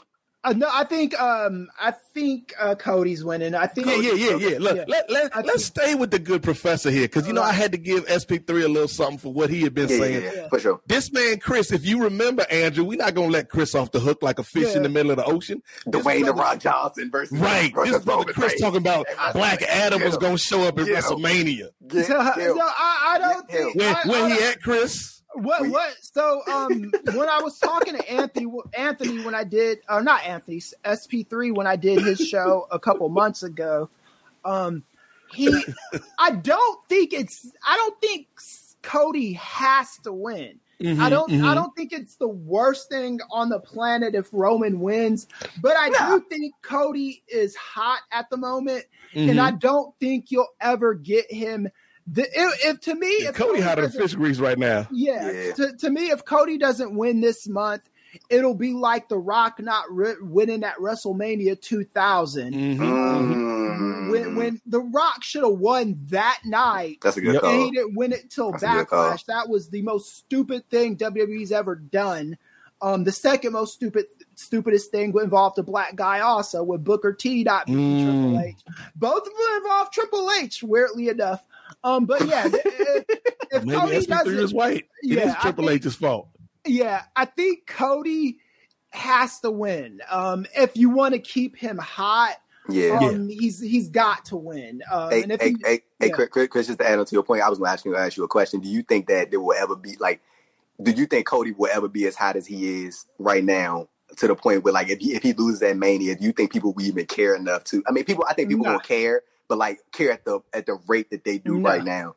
It'll be just like Drew McIntyre. Cody, this is Cody's moment.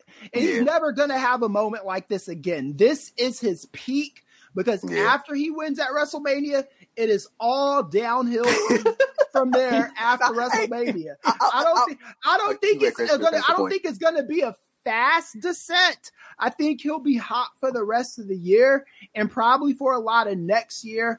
Let's go back to before you were born. Andrew. Let's go back to the Royal Rumble that year Ric Flair won it. Mm-hmm. He was hot for that year. Mm-hmm. And then when 93 came around, the luster, the bloom was off the rose. I think Cody has the rest of the year to be hot. And I think he's got some of next year to be hot. But it's going to be a matter of what are you going to do with him next. And I just don't think that anyone in WWE is creative enough. I think his next hot moment will be when he goes back to AEW. I think this is just, if you're going to cash in on Cody, you got to do it next weekend. Hey, Brother Nate, you take it because I wanted to ask something after about like what Cody's post WrestleMania is going to look like, and to mostly because like not that counterpoint, but more so just add a little bit more to what Chris was saying as far as like what I think his post WrestleMania is going to be like. But Brother Nate, what you think about Cody versus Reigns at Mania? Yeah, Andrew, unlike a certain member of the Nubian Wrestling Advocates who was out here on these streets talking about Dwayne Johnson gonna show up and this and that. I ain't seen this man Dwayne Johnson do any promotion for WrestleMania. So he ain't even mentioning him in no interview. He ain't even mentioned. Look, if he ain't mentioning Black Adam, he ain't mentioning WrestleMania. Okay, that's what this man Dwayne Johnson is thinking about right now. But here's the thing. If we go back to a few episodes ago, a few months ago, one of the things I said, guys, was I feel like Cody, you never want to see anybody get injured. No. But I feel like Cody's injury happened, and this is a weird way of saying it, but it happened at a beneficial time. No, it ain't weird at all. Cody debuted at Mania last year, hottest dude in the company, off jump. Had when he got hurt, he was still hot, but I could kind of feel things were on the decline from Mania. Cody comes back at Rumble. Hot all over again, gets into this bloodline story, which is, I think Chris and SP3, have said that it's one of the best WWE stories of all time. And Lincoln. I'm about to say, and Nate, real quick, people was all, they going to boo him. They going to choose Sammy over him. They didn't boo him. Yeah. They found a way to thread that needle where not only did Cody not get booed, Andrew, but he also was able to build up the Sammy storyline by bringing Sammy and Kevin back together. And so, to me, the story, and I understand what Chris is saying and SP3 is saying about Cody doesn't have to win because there's a story to be told of Roman Reigns passing this 1,000 days as his family is disintegrating around him. Like, that's an interesting way you could take the story. But you only get one chance to have a moment like this. And people are ready for this. Cody's going to have this moment, and, it's going to be the moment that Cody has fought for, Cody has wanted, and I don't know what the hell's going to happen after the fact, Andrew. You alluded to that in terms of how do they follow up on the title win, but I think for that night, that moment is going to be huge. So, it's Devontae all the way, brother. Yeah, Nate, I completely agree. I think Cody's going to – I mean, we all say, even Chris said it, it's not – I do agree. Chris said it begrudgingly. I do agree with Chris's point that it's not going to be the worst thing in the world of Roman Reigns, but dude, I feel like Cody is at this point now where you have had now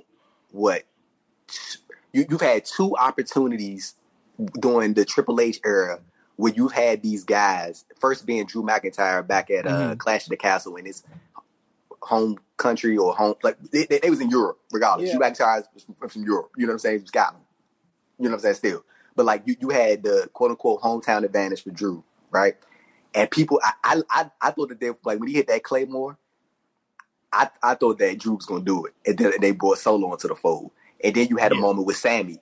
People thought Sammy was gonna take it in the Montreal and for Elimination Chamber. You know what I'm saying?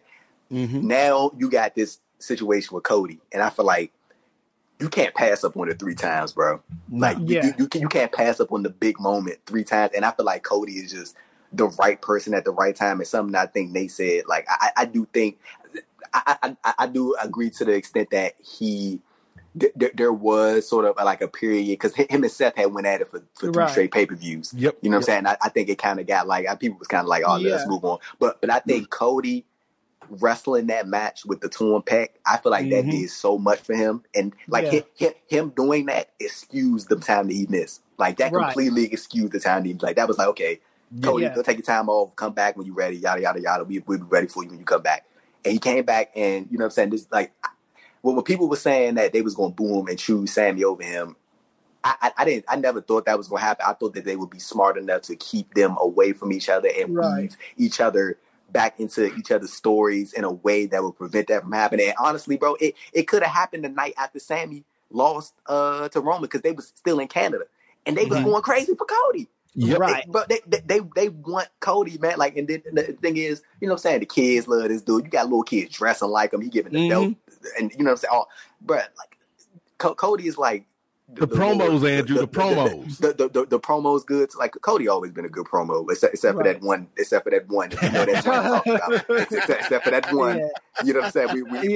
We ain't never forgetting that. Right. With the plant standing in the crowd when he was doing like we gonna wipe that out of the history book. Yeah, you know and the thing about the Cody stuff too is they kind of lucked into this too, right? Because it looked like they were building for Rock and Roman for the longest time, and The Rock couldn't do WrestleMania, and I think Cody, some people did predict that The Rock would be at WrestleMania.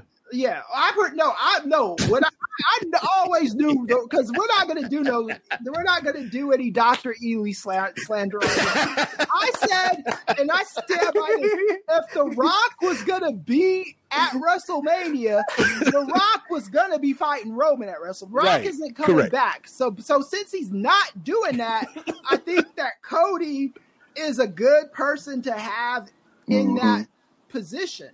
And I think that, and I just don't think that you're going to have these moments. They're not just going to keep getting gift wrapped to you. You know, like I was saying, Chris, he passed up on two of them already with Sammy. Right. Yeah, you passed up on the Sammy moment.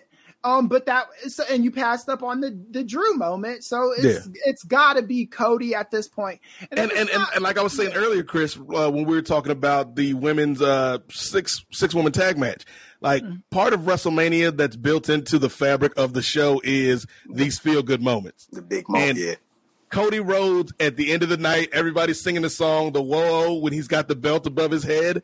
Look, maybe Brandy and the daughter come out, and maybe Dustin Rhodes. Maybe it's gonna be that feel good moment that they can use to play in these video packages for the next 20 years.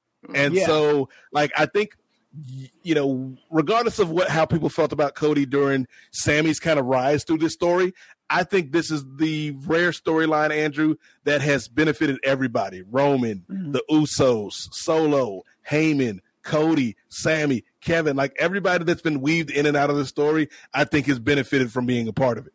I agree. But for Cody post-Mania, dude, I think there are a lot of options and a lot of ways that you can go. The primary one, the main one out of everybody right now, when you talk about post WrestleMania for Cody, is Gunther. It's not even a question. Gunther into the into the Royal Rumble this year at number one, went all the way, got eliminated by Cody. They had that little great ending to the match. I think that Gunther has like I legit think that they're prepping Gunther to go into like a deep world title program. And trust me, I think if Vince was like still at like the complete helm, like honestly, I'm gonna be real with you. I don't think Vince is completely out of the picture. I think like he's somewhere. Yeah, he's there. Yeah, he's lurking. There. You know, but like I still think that it is like Triple H is the one that got the final say. Yeah, but T. Anthony's got another super chat. Yeah, let's read that, Nate. Let's read that. Show that brother some love. Damn. T. Anthony said if Cody loses to Roman, then who is next? Roman is beating everybody. Jay defeating Roman doesn't need the title as well. That you want to know what with Roman see this is the thing. And to your point, T. Anthony, thanks for the super chat. My man sent us a nice little $550. Shout out to T. Anthony, man. You know what I'm saying? Brother. So sending the super chat tonight. Look, I just want to make an announcement. We're going to use all of the super chats that we've received tonight as Chris's bail money after he gets to tussling with Omos at Wale Mania. So thank y'all. Appreciate y'all. So hold on, wait. What was I saying, Nate? Before we read the super chat, about Cody. No. I want to make a point about T. Anthony super chat about Roman. So with Roman bro, this is the thing. I think that people think that if Roman loses, like he's going away for Mania, like right out. I don't think that's the case. I think that what Cody said on Raw was a preview of what creative has lined up for Roman after Mania. Jay is going to leave. Jimmy is going to leave. And then I think the match that he's going to wrestle at possibly SummerSlam is going to be against Solo. And Solo going to beat him. And then Roman's going to go away. And I think that Solo is going to be the one to send Roman on his way. Like, I think Jay going to get tired of him.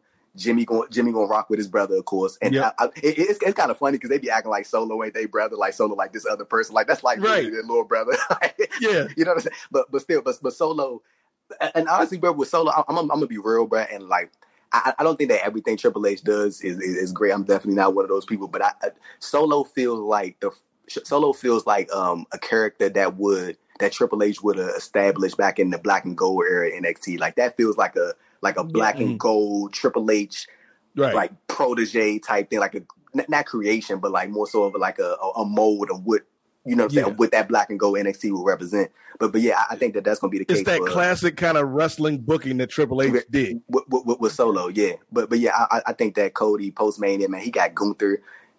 Yeah, I mean, you got that lined up. I think. You think Switch? You think Switch could be in the mix? I think, but only reason I say Jay White because why would they do that stipulation that Battle in the Valley that he can't wrestle in New Japan no more if he was going to AEW? You know what I'm saying? Like it's once you know what I'm saying, want that and then want that sort of look bad in a way between the partnership between New Japan and AEW that your dude just left there to go sign exclusively with y'all and y'all supposed to be working together and then y'all do a joint show in June. You know what I'm saying? It's like and then he gonna be representing AEW. Like you know what I'm saying? It's weird, bro. So I think that Jay is probably gonna end up in WWE and I think that him and Cody is gonna be a nice little, you know what I'm saying? That's gonna be a nice little story. But I think that the primary person is Gunther. I think that Gunther is gonna be the primary guy for Cody, like in terms of like a big long foot, and I think that's gonna happen at Money in the Bank in London. I think that's gonna be that's gonna be what that's gonna happen at. But yeah, so we got next up, and I want to go to Chris for this one. We got Brock Lesnar versus Omos. What you think, Chris? Ooh, main event. Homo sapiens. Y'all been waiting for this all year. This is the topic that Omos went crazy on some fool on Twitter for talking. Some dude said that Omos is gonna lose in less than 3 minutes, and Omos was like, "I'll beat your ass, dude." I'm paraphrasing, but he said something like that. And Omos doesn't think he's losing in under 3 minutes. I think that Brock Lesnar is winning the match. I don't know how it's going to be. I just don't see like Lashley beating Omos in relatively easy fashion when Lashley did it, and then Brock Lesnar losing to Omos. So I definitely think that Omos is losing. I just don't know how it's going to happen. Yeah, Brock took that Omos match over that Cinnamon Toast Crunch match for Bray. Yeah, I know. I wish Sid was around to talk about that because he had some opinions on that. Hey, Chris, what do you think about like them not promoting Lashley and Bray no more? Like Lashley's on the Andre the Giant Memorial Battle Royal on SmackDown. They got Lashley doing the Jobber Battle Royal, man. That's I don't see Lashley being left off of WrestleMania. That would just be too disrespectful of a move. I think that he'll either do something with LA Knight on WrestleMania or something. But with, Chris, Chris, you want to know an idea that I saw a lot of people floating around that wouldn't be bad? Lashley should throw like an open challenge, and if Braun Breaker loses the NXT title to Carmelo, that should be Braun's debut. Ooh, okay. That'd be a nice one. I think it would be some decent in terms of like. Right. But honestly, I would much rather see that than Bray. I ain't even gonna lie to you. Yeah, bro. I would much rather see that too. But I do want to see Lashley beat Braun Breaker. I don't think I don't want to see Lashley losing to. Oh yeah, no. I agree. I don't want to see him lose to Braun. But I'm cool with that. I think Lashley has meant too much to that company over the course of since he's been back in WWE. He's done whatever they asked him to do. So I want him to get something significant at WrestleMania, whether it's squashing LA Knight. Or just be on the card, bro. Yeah, just something, man. Like having him in that battle royal, that's a smack in the fucking face, dude. That's like retiring after like 30 years of working at a place and then them giving you like a Ruby Tuesdays gift card or something. Like, damn, yeah, damn, Chris, Ruby Tuesdays could have been a sponsor, man. Come on, bro. Oh yeah, they still could be. Yeah, we gotta watch it. We gotta watch that, the Ruby slander. But yeah, I just think that that's funny.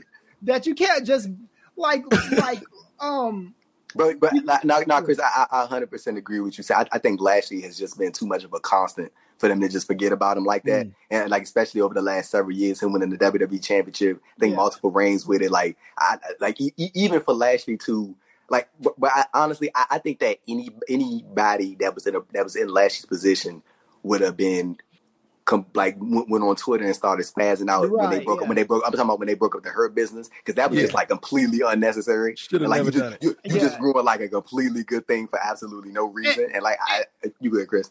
And I do have a theory on this Bray Wyatt stuff. Well, hold on, Chris. Before you get to your theory on Bray Wyatt, because Andrew didn't peep it. Andrew didn't see what you did, Chris. Because earlier in the show, Andrew mentioned he would think somebody like John Cena would have media training to dodge and divert and spin away from a question. Yeah. We noticed, the audience noticed. We was talking about Omos, and you spun it around.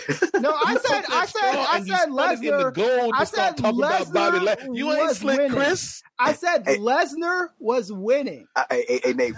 So Nate, what you think about? So you back on the predictions. Because Chris is determined not to get his man Omos his shine. Chris, I'm looking out for you, Chris. I don't want Omos coming after you on Twitter, man. Yeah, but Lesnar's still beating the guy, man. Here's what I'm saying, Chris. You got to think about this, right? Lesnar beat Kofi. Lesnar beat Lashley. Mm-hmm. He beat E. Lesnar beat E. Lesnar beat E. Omos is doing this for the brothers and for the ancestors that have fallen before this beast. Omos, the Nigerian giant who has had to go through Raw Underground, Chris. He had to come up through the underground. This man, Omos, worked with AJ Styles. He walked the flat earth. Chris, he walked that earth. He learned the lessons from AJ Styles. He hooked up with MVP, Uncle P. He learned the lessons from P. He's listened to Chris Elia, a respected professor, disparage and throw dirt on his name for a year and a half. This is Omos's moment, Chris. Homo sapiens, rise up. Omos defeats Lesnar. Take it to the bank. Lock it in. If we can gamble on this on DraftKings, put all your money on Omos. Don't do that, people. Don't do that. Just don't do that. Just don't do that. So for my prediction for this match, man, you know what? I'm gonna say. Come on, nephew. See, look, the only reason I'm gonna say Omos is because I think Lesnar will go away for a little bit. So I'm gonna say Omos. I think that they're gonna try to use this as a way to catapult him. I don't know how they're planning on do that, but I'm gonna say Omos gets the dub over Brock Lesnar. I'm gonna say that, and then hopefully I don't know when come April when we do this podcast, Chris ain't throwing that in my face. So, I'm not throwing it in anybody's face because I think Lesnar has kind of overstayed his welcome. So anything like if he loses, he loses. I'd be happy with that. So if Chris, if Omos loses, are you gonna show up on the April edition of this show wearing an Omos shirt? Nah, I'm not doing. I mean, that. if Omos wins, excuse me. Yeah, but I'll come. I'll acknowledge the dude. I'm not gonna be buying any of his gear. That's not where I'm at with Omos. But but I don't think I have to worry about that because I'm pretty sure he's losing to Lesnar. I just don't see any reality where Omos beats Brock said that. Brock said losing to him that don't work for me, bruh. That don't work for me, brother. I ain't losing to Bray and I ain't losing to Omos. The only black dude that Lesnar loses to is Lashley.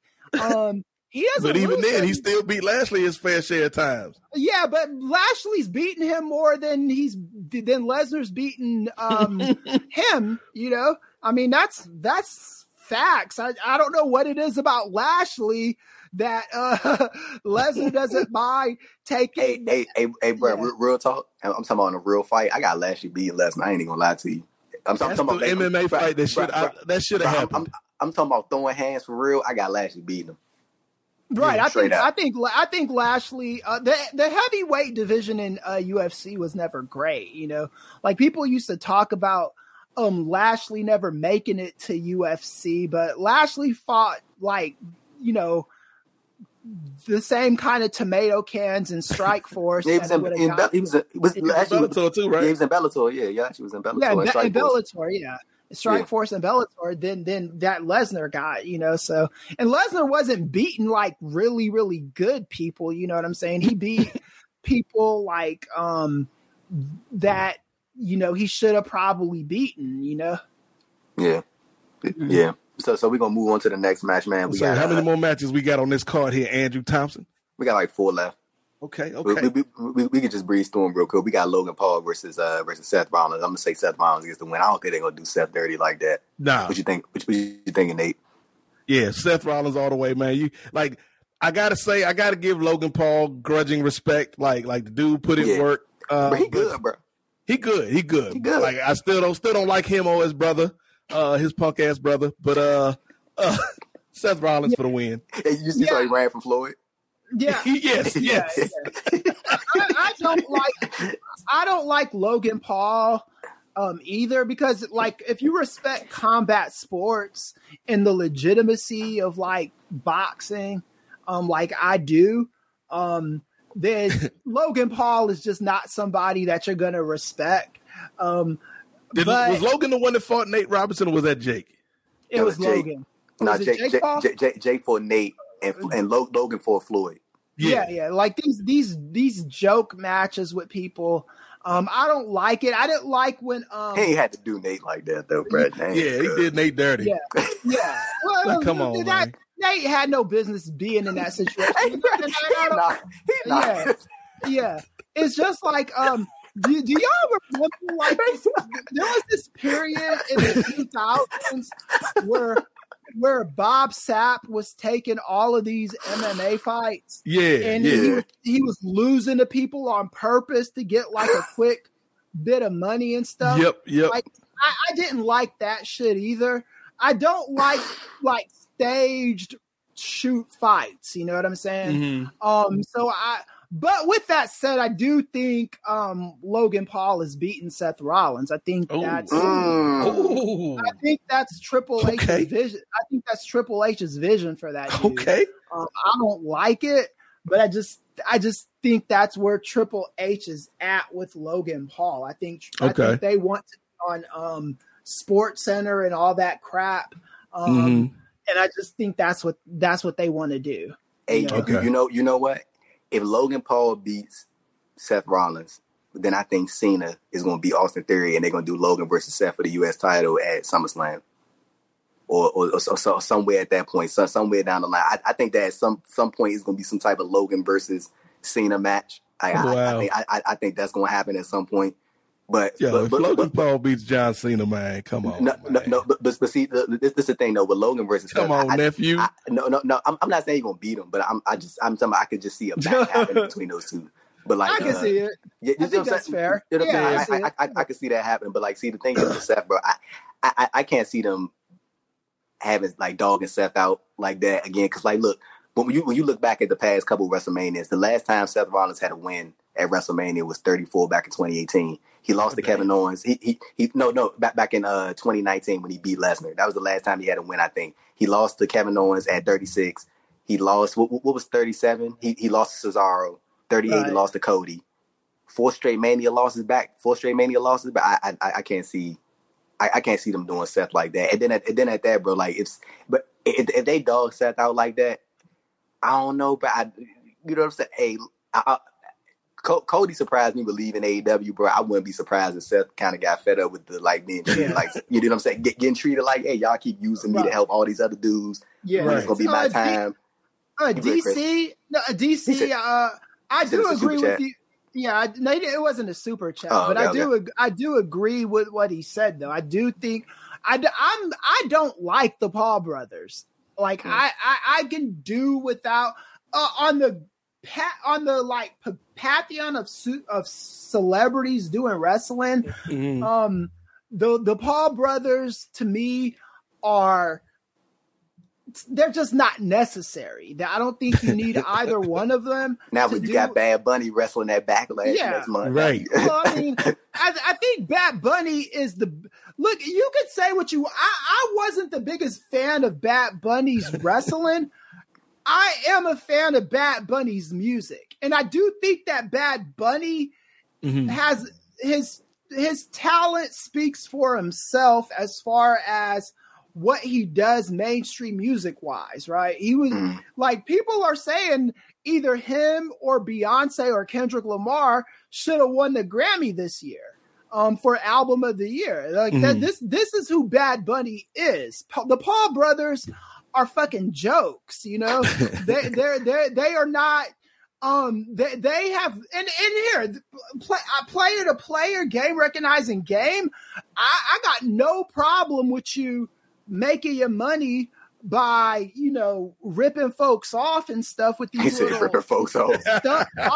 Look, if people are dumb enough to pay for these sham pay-per-view fights with these guys, let them do it, you know. But Chris said I ain't drinking no Prime Energy, no ass. Yeah. but you know, but like that's just not why I watch wrestling. I don't think they bring anything pure to professional wrestling or sports entertainment or whatever you want to call it, you know. I think of so many celebrities who've done so much more for wrestling than the Paul brothers. We're talking about Mr. T. We're talking about Cyndi Lauper. We're talking about Mike Tyson. Andy Kaufman, you know, we're talking about to a lesser extent Karl Malone and Dennis Rodman. They did more. Like Dennis Rodman in the middle of the playoffs. Yes. Went on WCW to do some fake fighting with Karl Malone against Hogan and Rodman, man. Or against DDP and Rodman, man. Yeah. So that, to me, that's more important than the crap that I'm seeing the Paul brothers are doing, man. The Paul brothers are there to kind of get their name out there, use WWE as a vehicle. And I just don't see the symbiosis in the relationship. I don't see what WWE gets in return with those two dorks. And if they do, just let me know so I can. But I just don't see it. Yeah. No, so I was gonna say we was gonna go to the next one real quick, but yeah, I do agree with I think that Seth is gonna beat him, and if Seth doesn't beat Logan, I can see a point of where if Seth isn't in the world title picture at some point, or he isn't world champion when they split if they split those titles, I can see him dipping out. I can see him dipping out for a little minute. I can see him dipping out and being like, "Bro, y'all keep passing me up over all these," and especially if you bring in Jay White in, that's another totem pole point you going down. And it's like, you know what I'm saying, Seth probably gonna have to bite the bullet again and take the L to Jay, you know, to establish him. So real quick, does Logan Paul win the world title before the year is up? No. I can't say hell no. Don't put that evil out there into the world. I won't predict that he will. I won't predict that he will, but I just can't say no. Wow. So Andrew, I'm gonna let you go to the next match. But all I'm gonna say real quick is, for those keeping track at home, this man Chris continues to disparage the good brother Omos, who is doing nothing but working hard and taking his business seriously.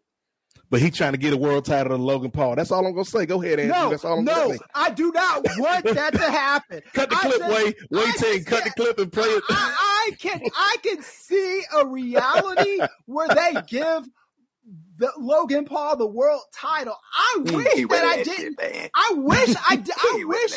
I wish that I couldn't fix my lips to say that, but I just don't know WWE at the moment, man. Like, he is not winning the world title, bro. There's no way. He better not win the world title. Yeah. Wait, Nate. So Andrew says there's no way. You say he better not, or is there no way? What say you, Nate? Is there no way, or he better not? There is a distinction between this. Let me say this, Chris. I think that he could win the U.S. title or the Intercontinental title. Okay. They ain't putting the world title on him, bro. Yeah. Okay. Yeah, I can see him winning a secondary title, but yeah, the world title to me that's a step too far. That's not happening. Okay, but that's still not saying no way. Chris wants you on one side of the fence, bro. Right, Chris. We see Chris's tricks. We see you, Professor. No, you did the same thing to me. Is there no way he can win the title, or is he just not gonna win it? Because I'm gonna stand with my nephew. The youngest in charge. There's no way he's going to win. No chance in hell, Chris. But the question was before the year. I lost. The question was before the year is up.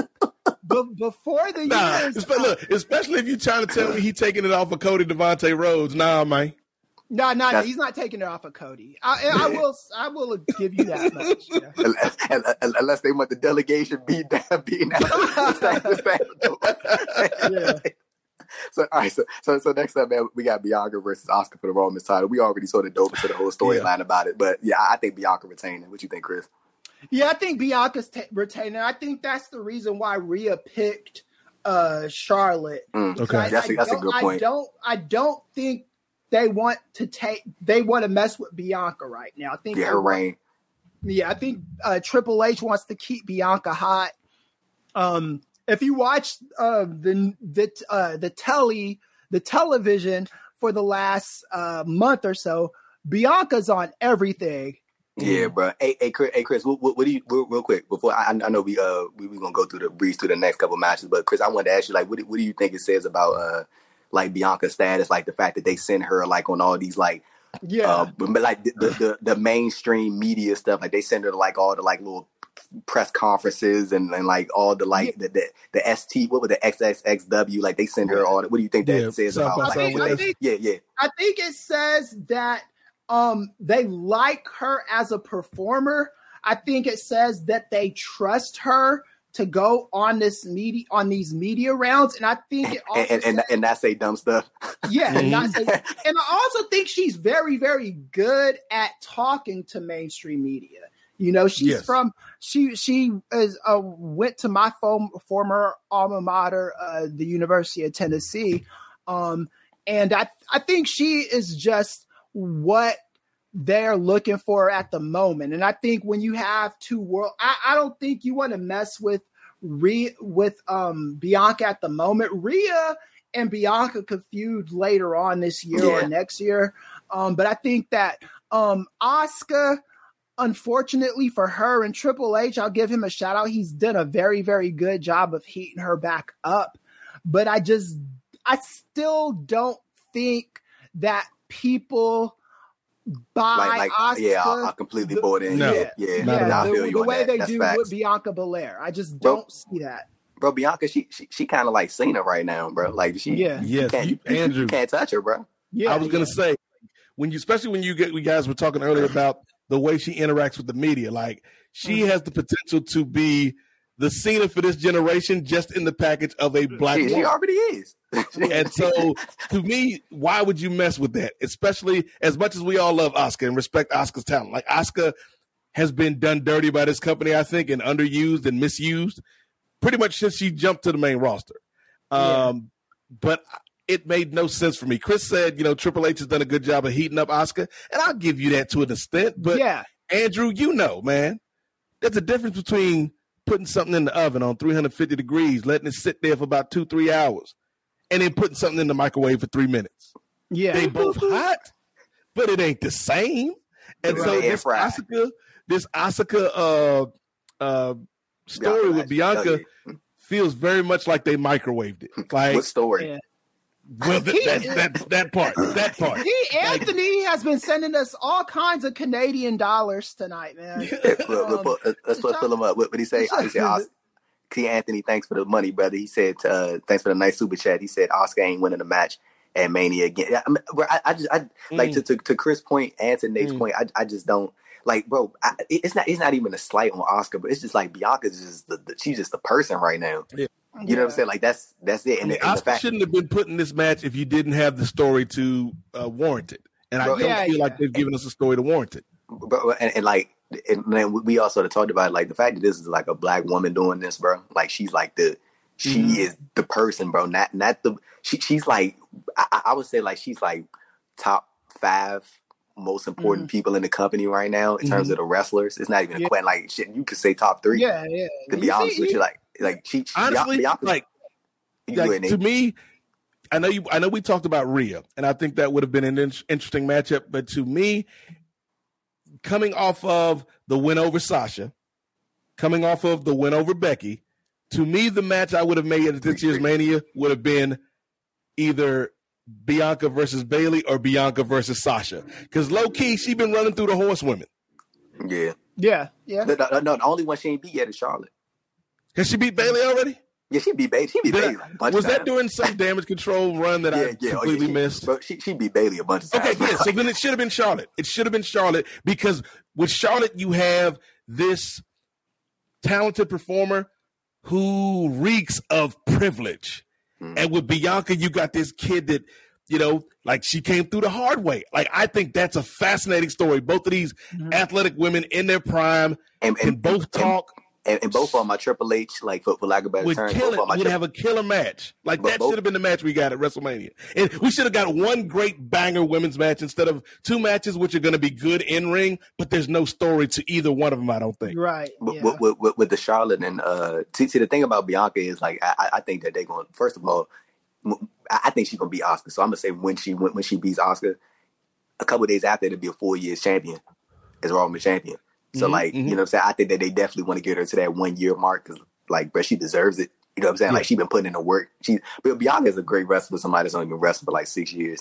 You know what I'm saying? Like, she's crazy good. And then on top of that, like, and see, this is the thing about Omos. I don't think that Triple H is going to let Omos fill because Omos is a Triple H project. Same thing. Nephew. It's the same thing as, like, as much as, like, I don't like maybe Omos's in-ring stuff is not as sharp. Like I just can't see a world where Triple H like lets him feel because he sought out Omos, and I don't think that he wants that blemish on him to be like, hey, I brought this guy in and it didn't work out like with Bianca. But they hit the jackpot with Bianca, bro. You know what I'm saying? Like that's she comes along every once in a while. You got somebody to come along and they just flow right into it with the character and all that stuff. Hey Nate and Chris, back me out real quick, Nate. So, something that I really want to see, bro, post-Mania, I ain't even gonna lie, I want to see a heel Bianca. Like, the babyface stuff, cool.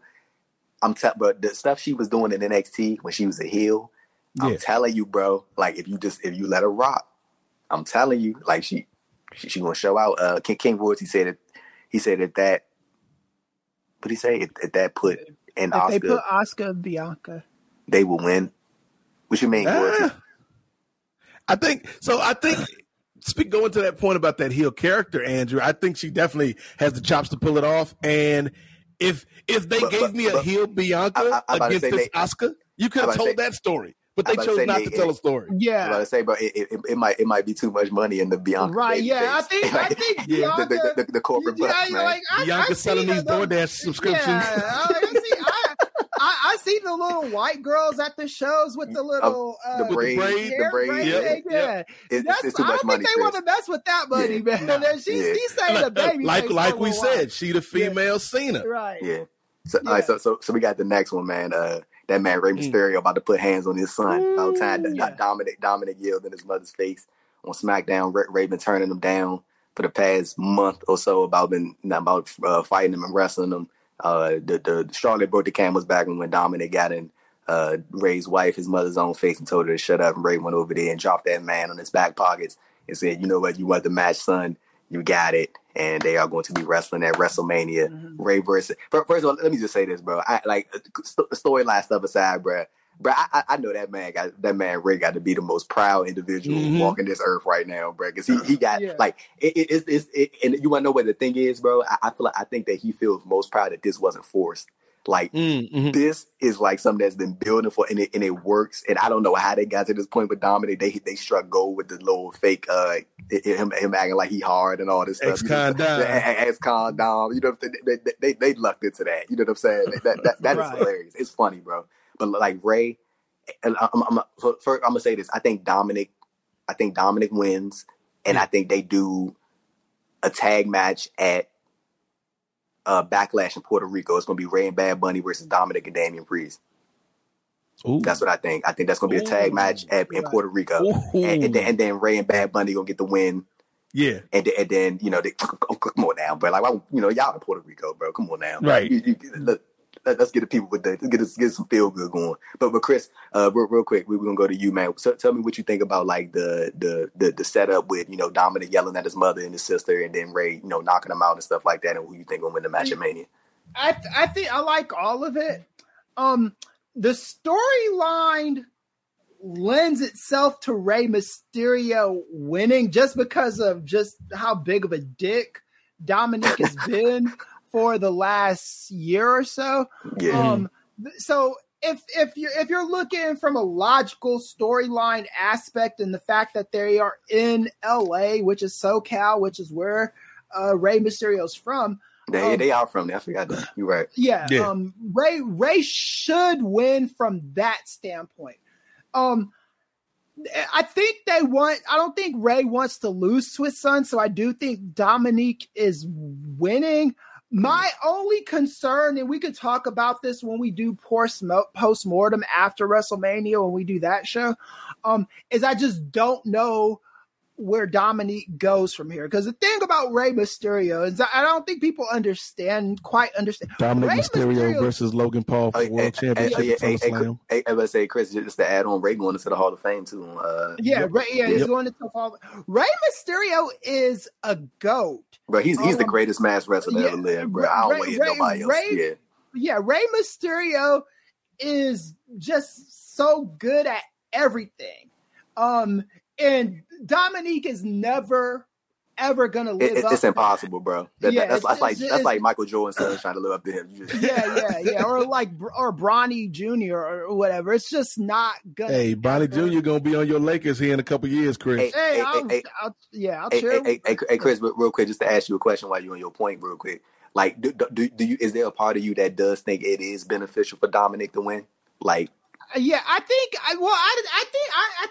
Dominic winning, if Rey Mysterio retires or something, I think the way this storyline has been told, Rey should win just based off of that. You know what I'm saying? Like a lesson type thing. Like, right? You think you could beat me, but you ain't ready. It's like if you're watching a movie and the kid's been a dick the whole movie.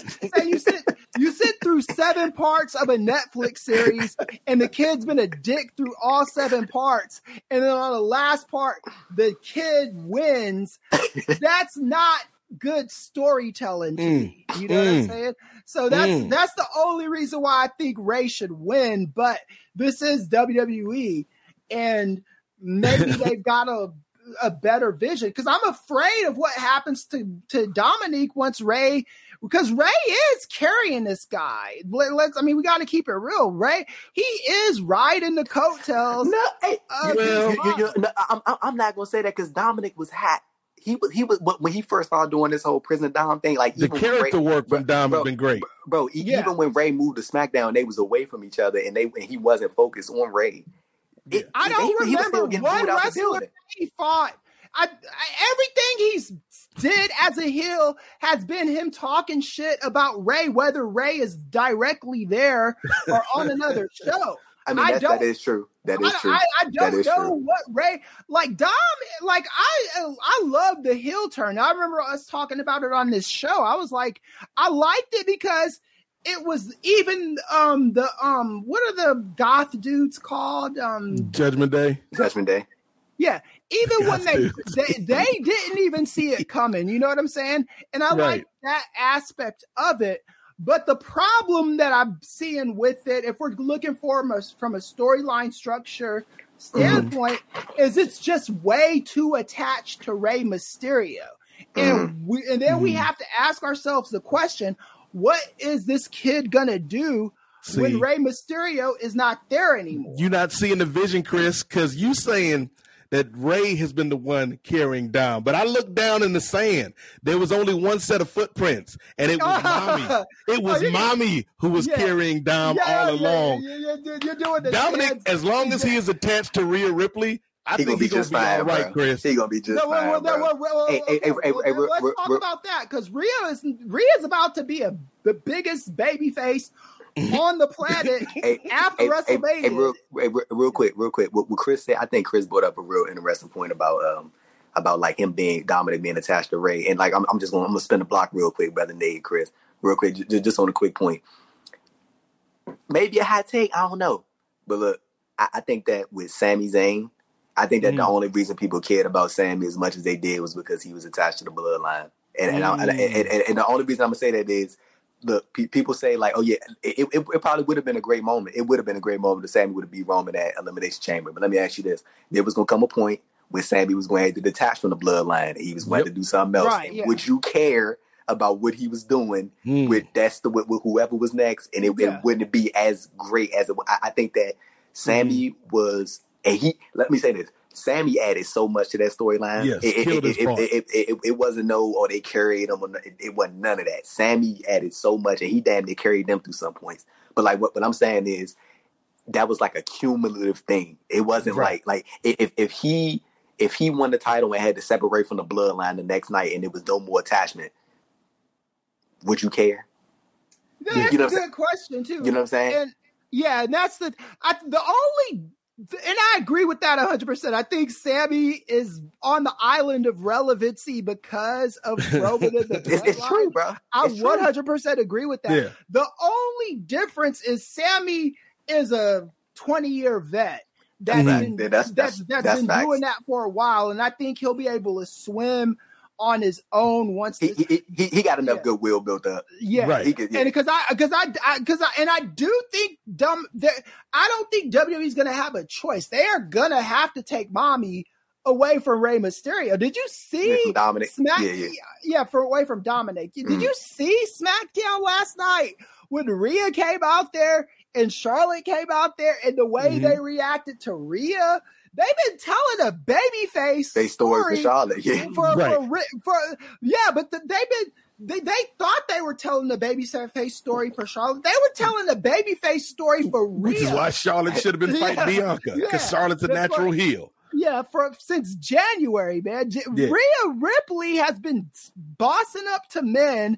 She went into the Royal Rumble, was the #1 entrant, threw all those women out to be the last woman standing, talked her, called out Charlotte, talked her shit about Charlotte, and is now the biggest face they have on SmackDown at the moment. This is not, from a narrative standpoint, this is horrible storytelling, right? Because you got the people cast in the wrong position. So if they're taking. So they're not going to keep Rhea with Dominique if she's getting cheered like that. And then Dominique is going to be away from Rey. So this will be and I'm not saying Dominique won't rise to the occasion. I don't know. But this is going to be a test for him. He's going to go through a few crucibles once he ain't got Mommy or Ray anymore, man.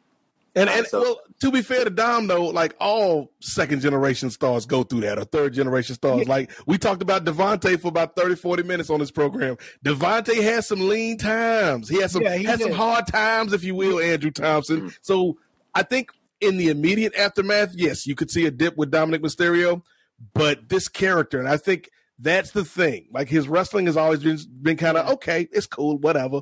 But the character work that he's shown these past few months, I've been like, there's something to this kid if he can continue to grow and hone that.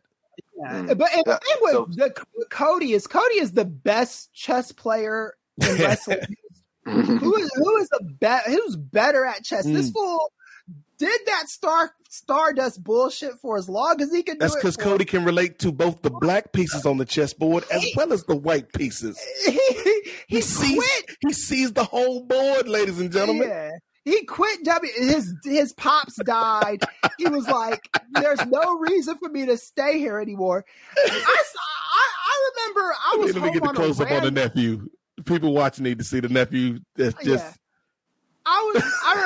I remember being home on a random Sunday, watching a Jaguars game. This was a couple years ago, and I saw Cody Rhodes in the press box with the Khans. I was like, "What in the hell is Cody Rhodes doing in the press box with the Khans?" And then not that long after, they announced that indie show in Chicago. Yeah, All In. I went to that live too. Like my Cody Rhodes. Like if you can be the biggest Cody Rhodes hater on the planet. So, hey, real quick, I wanted to read Chad comment. He said Bloodline got Sammy pushed, but Sammy had the skills and personality to take himself to the next level. Yeah, that's more than I can say. No, that's a fact. That's a fact.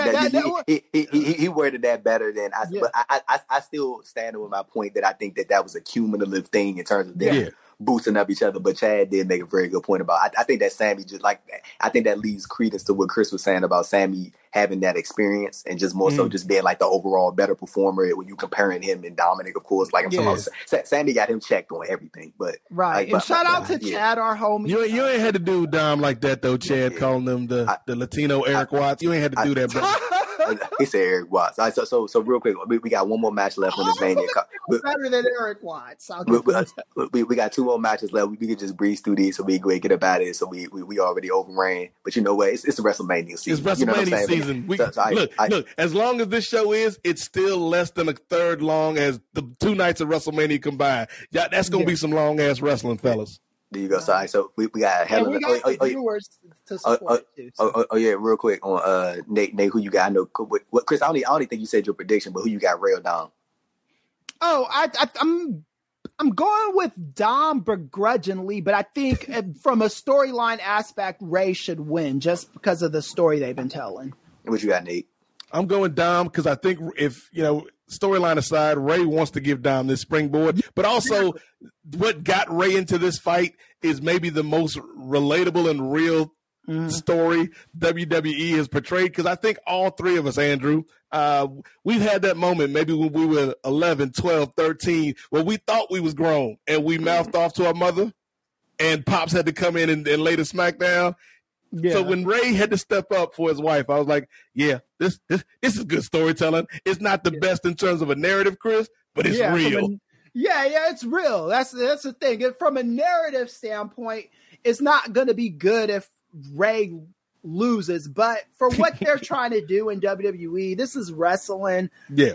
It's the wrestling business, Chris. Yeah. So I'm gonna say I don't think Dominic gets it clean. I'm gonna say that Damian Priest helps Dominic, and then to offset Damian Priest, Ray's gonna bring in Bad Bunny, and that's when we get that tag match at Backlash in Puerto Rico, and we're gonna do it like that. So next up, the second of the last two matches, the first of the last two matches we're gonna talk about, we got Hell in a Cell, Finn Balor versus Edge. I'm gonna say Edge get the W over Finn. I'm gonna say Edge get the W. What you thinking, Nate? This might be the least interested I've been in a Hell in a Cell match in a long time, nephew. In ever, for me, in ever.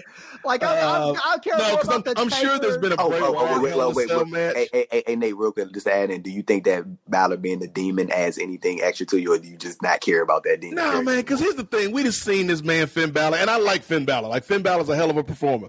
But we just seen this man go to the demon bag multiple times, Andrew, and still take an L. Yeah. So I'm gonna go. You know what? Edge. Screw it. Yeah. I'll go with Edge. What you thinking, Chris? Hey, Chris. Same question. Do you think the demon has anything for it, or just don't cut it for you? You put on some makeup and now you're the baddest. I never liked that shit. You sit through 3 hours of a makeup job. And he wrestles the same, the exact same. Yes, exactly. So that's cool. I think that Edge probably gonna win because I cared about, and this was horrible build as well when Undertaker and Big Boss Man were fighting. Here we go, Big Boss Man. Boss Man. Undertaker fucking he hung him. Chris back on his Ray trailer grind. This motherfucker lynches this guy. It was so stupid. But yeah, I cared about that more than this. I never seen a public fucking lynching before. I don't want to see another one. But I just don't Big care Boss about. Man. I love fucking Finn Ray Balor. Trailer, man. I love Finn Balor. I love Edge. I do not care about them together. This reminds me of the first time where J-Lo and Ben Affleck got together. Wow. Separately, you like them both. Together in that first run, they just got on your nerves. He said the first run. The first time. Yeah, now they're not as annoying as they used to be. But if you were around in the 2000s, man, Bennifer was an annoying couple. It just was. Chris preferred Puffy and J-Lo. Yeah, Puffy and J-Lo. Hey, Chris. So Chris, on the prediction side, who you think will take Edge or Finn? Edge. I'll just say Edge. Or Big Bubba Rogers. And so our last match of the night, man. We already talked about the main events of the card, but we got SmackDown Women's Championship, Charlotte Flair defending against Rhea Ripley. I think that they are going to give Rhea the W, and this is going to be Triple H, quote unquote, righting that wrong from Mania 36 when Charlotte defeated Rhea for the NXT Championship. Brother Nate, can go to you first, and then Chris, you finish us off, brother. I'm gonna answer your question with a question of my own, Andrew Thompson. How in the hell do you have Bianca Belair and Asuka on one side, Charlotte Flair and Rhea Ripley on the other side, and not have a damn good story in between either one of those matches?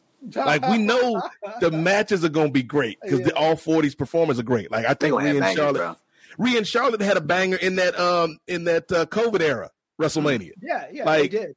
Like, they had a great match, and so I think the match is going to be good. They have completely misbooked this in terms of Charlotte Flair as this babyface that they want people to rally behind. It ain't gonna happen. Everybody's gonna be here for mommy. Like, that's what the people are here for. Hell of a match. Charlotte should be fighting Bianca. I'm gonna go to the grave with this. But I think Rhea Ripley gets the dub, Andrew. Yeah, I agree with Nate. I think from a storyline perspective, I think that Rhea should have probably been wrestling Bianca this year. Mm-hmm. But I said on a show that I did with you, Nate, and our homies from the Place to Be the Nation, that I could see Rhea picking Charlotte because like I said earlier, they've got other plans for Bianca at the moment. And Rhea needs to win. Whoever Rhea was going to wrestle this year, she needed to win. And if you didn't want her beating Bianca, Charlotte is the next best thing to beat. Especially since she's already lost to Charlotte. I think that Rhea's got to be the woman for the foreseeable future. For the SmackDown side, yeah. At least for the SmackDown side, because they ain't got nobody over there. And then Andrew, hold on, Chris. I don't like to call the nephew out in public like this, man. But Andrew, how we gonna, I get on Chris for his Omar slander. How we gonna sit out here and slander? If I can get the camera working, there we go. How we gonna sit out here and slander the good hard work ethic and all American heartland values of one Lacey Evans, Chris. Oh my God, Andrew, how we gonna do that? Okay, Andrew is right, man. I don't think I've ever heard Chris just capitulate to Andrew that quickly. No, come on, man. Rhea is the woman on SmackDown. Yes. Especially with no Ronda Rousey around. Yeah, right. like at least not in the title picture. You want to know what? I think that's going to be the match at Backlash. I think it's going to be Rhea versus Ronda for the SmackDown. I'm here for Women's title. I think that's going to be the match. But like going on what we were saying about Bianca, bro. Bianca, that's the top dog in the women's division right now. That's the you know what I'm saying? They like what. But I think Chris and I think both you and I think both of y'all would agree. Like I think when you start seeing them sending these wrestlers on like these like mainstream media, like representing the company type stuff, like it's like clear as day, like what they see and said individual. Like they pushing Bianca hard right now, but it's no point in messing with that. And as you've been saying all night, Andrew, we're seeing the seeds that Triple H planted start to blossom, and Bianca's certainly one of those. She went. I'm about to say real quick, Chris, on the point that you had mentioned earlier, like, dude, like a part of me wants to see that heel run, but bro, they got too much right now. With too much money, man. Like Chris, even what you were saying about like the little kids and the braid, and you know what I'm saying. Like they can't sell DoorDash, Andrew. You can't. Yeah, you know what I'm saying. I think they got too much money right now. Yeah, like I saw this little girl on YouTube. If you guys haven't, she's like. Bianca hugged her, and there was like literal tears coming out this girl's eyes, and she was just so happy just to be in the presence of Bianca. They don't want to mess with that right now because they don't got anybody else to do that. And the thing about they ain't crying over Carmella. Yeah, and the thing about they ain't crying for Chelsea Green, right? And the thing about Bianca and Rhea Ripley that I think the fans are taken to. They're likable. Neither one of them are cookie cutter also, right? They are both like super unique and they are young. Not like it's not like they were like they were put in a WWE superstar factory or a WWE diva factory. They are like Nia Jax. They're not like most girls. Yeah, exactly. Like Nia Jax. Right? You said like Nia Jax. So fellas, that's all we got for that WrestleMania card. But look, there is one thing that I did want to talk about from that weekend, right? Brothers, it's so much wrestling happening that weekend, man. We got Bloodsport, we got ROH Supercard of Honor taking place. Shout out to them AEW says ROH for doing that Reach for the Sky tag title ladder match in honor of that good man Jay Briscoe. So shout out to them for doing that. It's so much, bro. We got Joy Janetta Spring Break, bro. It's so much different types of wrestling going on right now that weekend. But I did want to mention something while we were on the topic of WWE, real quick.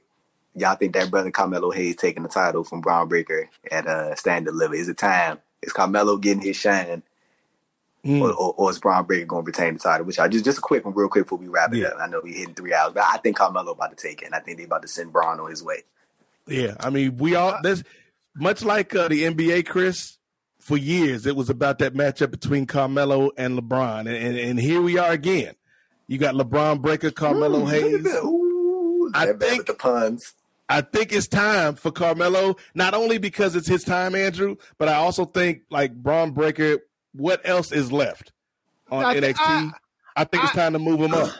Yeah, I think the bloom is off the rose with Braun Breaker at the moment. And Carmelo is the only. Anytime I flip to NXT, which anytime you watch this quote unquote garbage show, Chris? Which is a garbage fucking show, but anytime I watch NXT, Carmelo is always the most interesting part of it, man. The guy is charisma, man. He's gotta be he's gotta win, and then Braun Breaker, they are gonna have to throw him into the deep water eventually. And I think they're afraid of doing that with Braun Breaker. Can this man be a Steiner again when he comes back up to the main roster? Hey, Chris, I ain't even gonna lie to you, bro. I think the best option for Braun Breaker, they might have to call him up. I saw this idea on Twitter. I think it might be safer to call him up in the trio with the Creed brothers.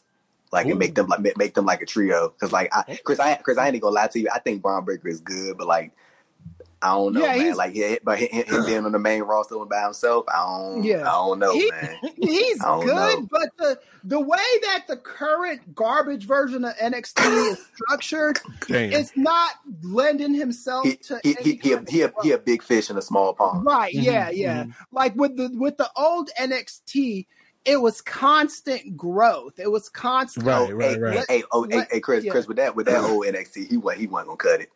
Now with Malachi Black and Keith Lee and I think they could have carried him to be decent, but he wouldn't have been the guy. Who on NXT, the garbage version, is carrying anybody and grooming them for success? There's just Tony no D'Angelo. But when I'm thinking like somebody like right now that's having like, if you're talking about just in ring wise, then I think somebody that's like bringing everybody he's in the ring with to the next level, Wesley. Yes. Yeah, Wesley. Yes. Wesley. Yeah, Wesley. And Wesley and not everybody could get the rub off of Wesley. You know? Yeah. But yeah, Wesley, I'll give you that. I will 100%. Yeah, that dude. He putting on bangers, bro. Yo, like, for real. He ain't missed. And look, as a man of a certain height, I'm not one to disparage another brother for being a certain height. But if Wesley were like 3 feet taller, this man would be a world champion on the main roster, as good as he is. Yeah. Well, Wesley up next, bro. Like, I mean, I think that he's done like a great job in the singles role. He I think that match at that match he's in at Stand and Deliver gonna be a banger. It's gonna be him, Dragon Lee making his debut. Yeah.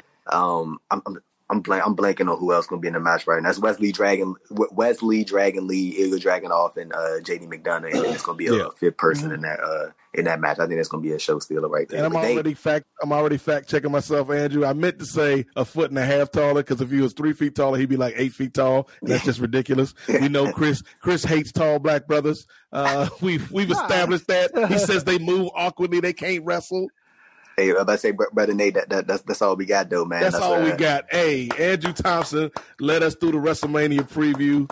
Shout out to the nephew for taking us. He got notes, y'all. Taking us through the grandest match, the grandest spectacle of them all. It's late on the East Coast. It's been a long day. I'm about to say, Nate, my device on 10, brother. Yeah. So we've gone from WrestleMania to a WCW pay-per-view in the 90s. We're running out of time. We got to go, folks. So let's go around the horn one last time. Any plugs? Anybody you want to shout out? Andrew Thompson, the youngest in charge. What you got going on? I know it's about to be a busy week for you, brother. So let the people know what you got going on. You can check out my interviews, my YouTube channel, Andrew Thompson Interviews. I'm uploading some clips probably tomorrow. After I finish up the news and all that good stuff, and you check out my written work over at postwrestling.com. Myself, Brother Neil, and Brother Pollard, we about to kill it next week on the news beat, and have y'all all updated on everything that's to come. And then after WrestleMania, I am going to take a break because your brother is going to be. I am planning on going to Cleveland.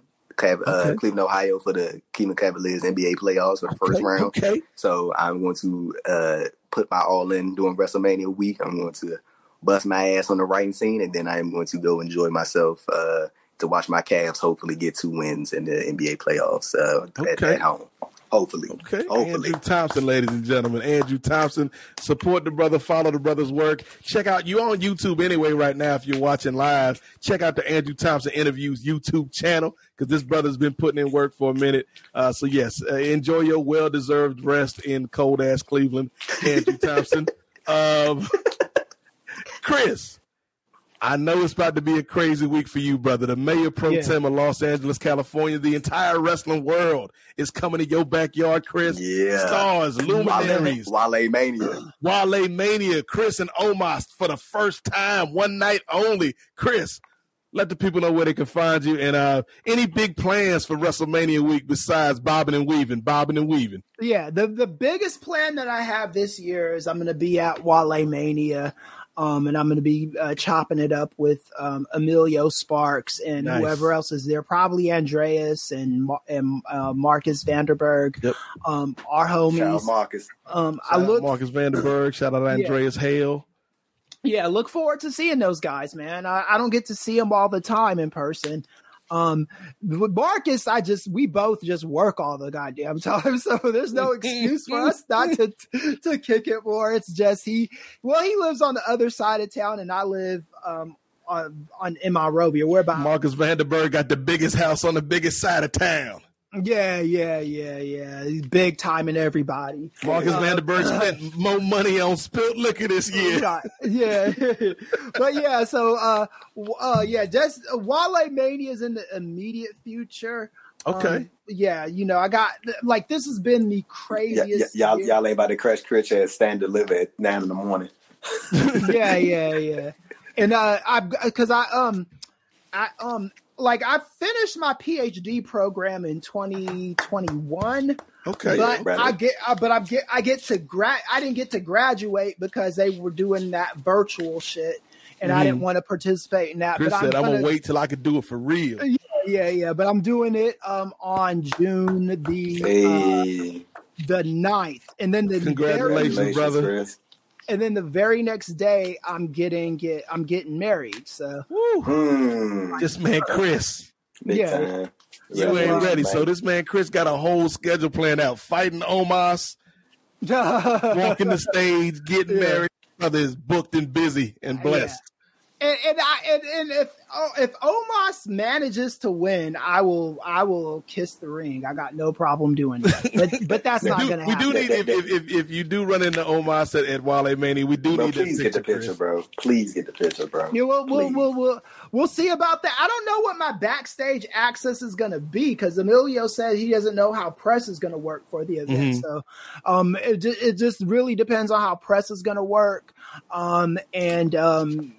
All that, but I was at the first Wale Mania in San Francisco, and I haven't been down since day one. Yeah, so I'm gonna go to this next one, and I just and this is the first Emilio produced one that I've been to, so I think it's gonna be off the chain, man. I am looking forward to it. I'm looking forward to showing my lady how we wrestling. She got a taste of it at Post Wrestling Day in New Jersey and New York. But she didn't really get the Wale Mania. No, she about to see the real at Wale Mania. Yeah, this is my girlfriend. This is my fiance's WrestleMania or wrestling fandom stereotyping. The very first time she saw Stephanie Chase, and I think I was watching Stephanie Shout Chase out to Steph. and Nate do a show, and then she was like, "Wow, pretty girls watch wrestling." So that was her exact words. And then I was watching Chrissy Love and SP3, and then she was like, "Wow, black pretty girls watch wrestling." My girlfriend. So I want Wale Mania to be. I want to show her the gateway drug. Yeah, that she needs to go somewhere with her bullshit stereotyping. Yeah. And that's it. Yeah. Send us home, brother Nate. Yes.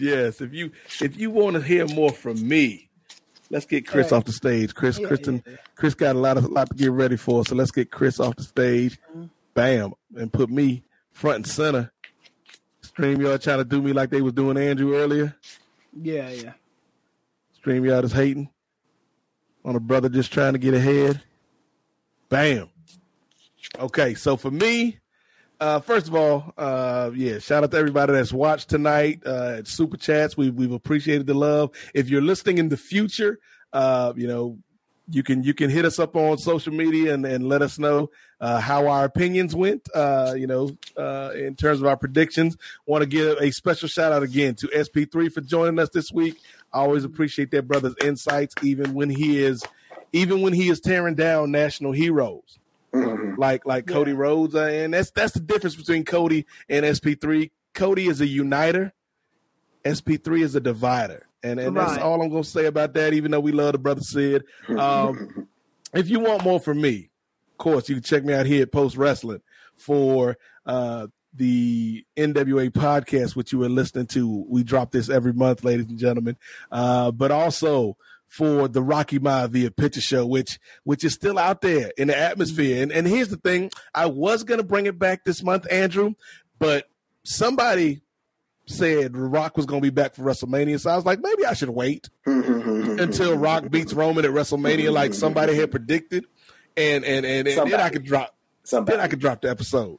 Yeah. Right. So somebody, I don't point fingers on this program. I never said The Rock was gonna be back. I said if he's back.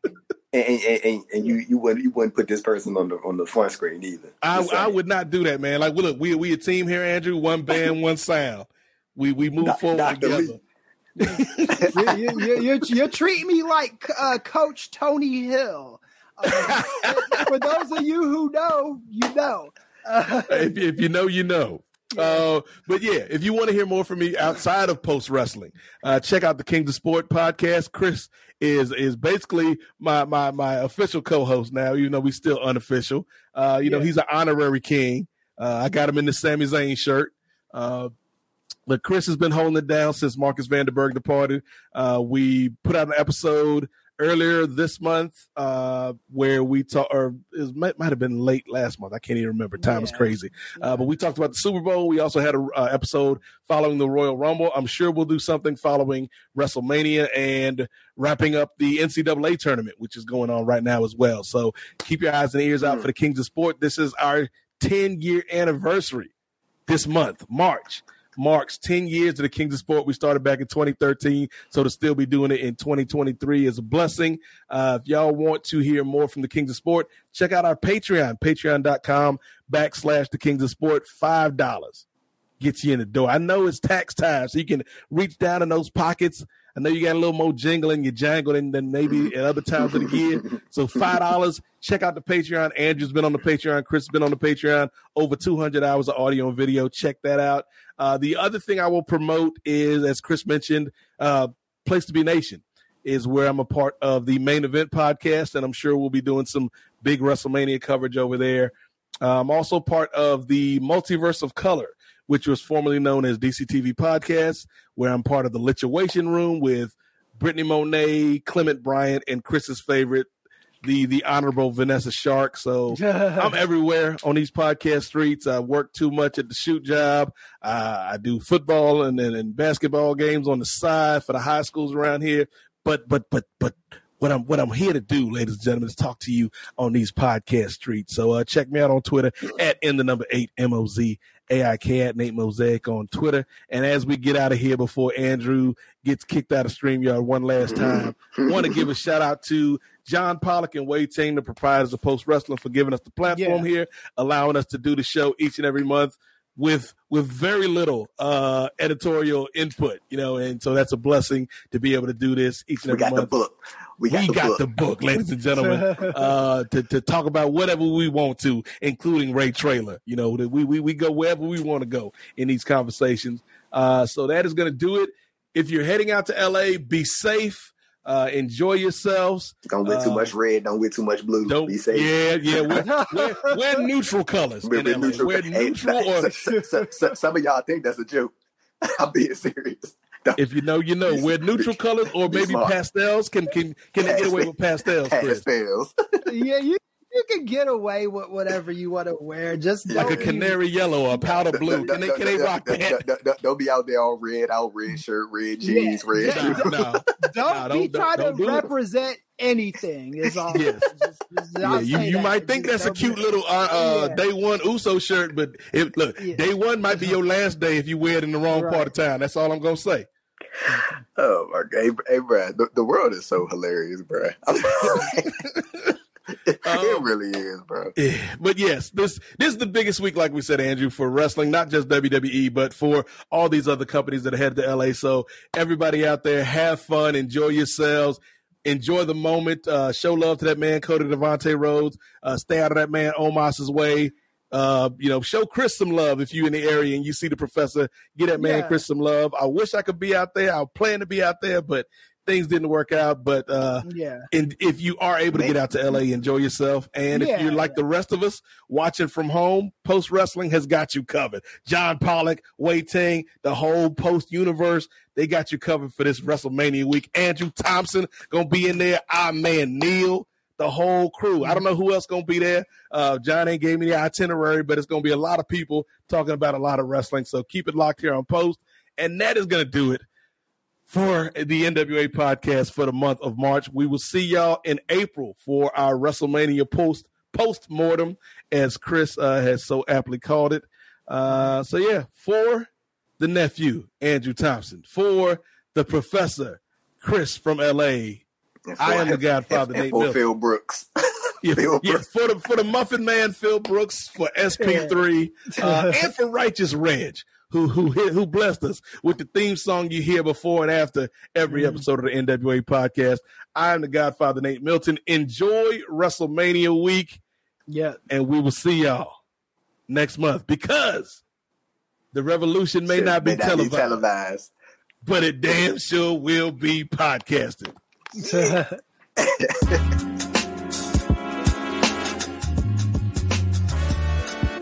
Yo,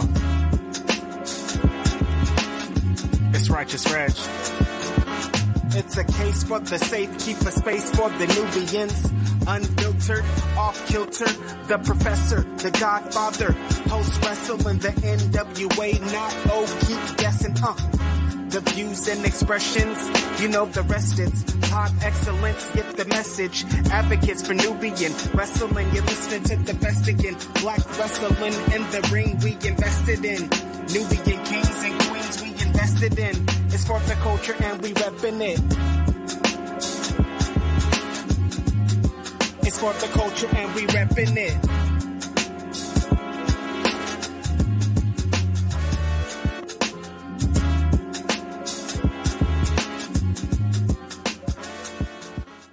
Say goodbye to your credit card rewards. Greedy corporate mega stores, led by Walmart and Target, are pushing for a law in Congress to take away your hard-earned cash back and travel points to line their pockets. The Durbin-Marshall credit card bill would enact harmful credit card routing mandates that would end credit card rewards as we know it. If you love your credit card rewards, tell your lawmakers, hands off my rewards. Tell them to oppose the Durbin-Marshall credit card bill.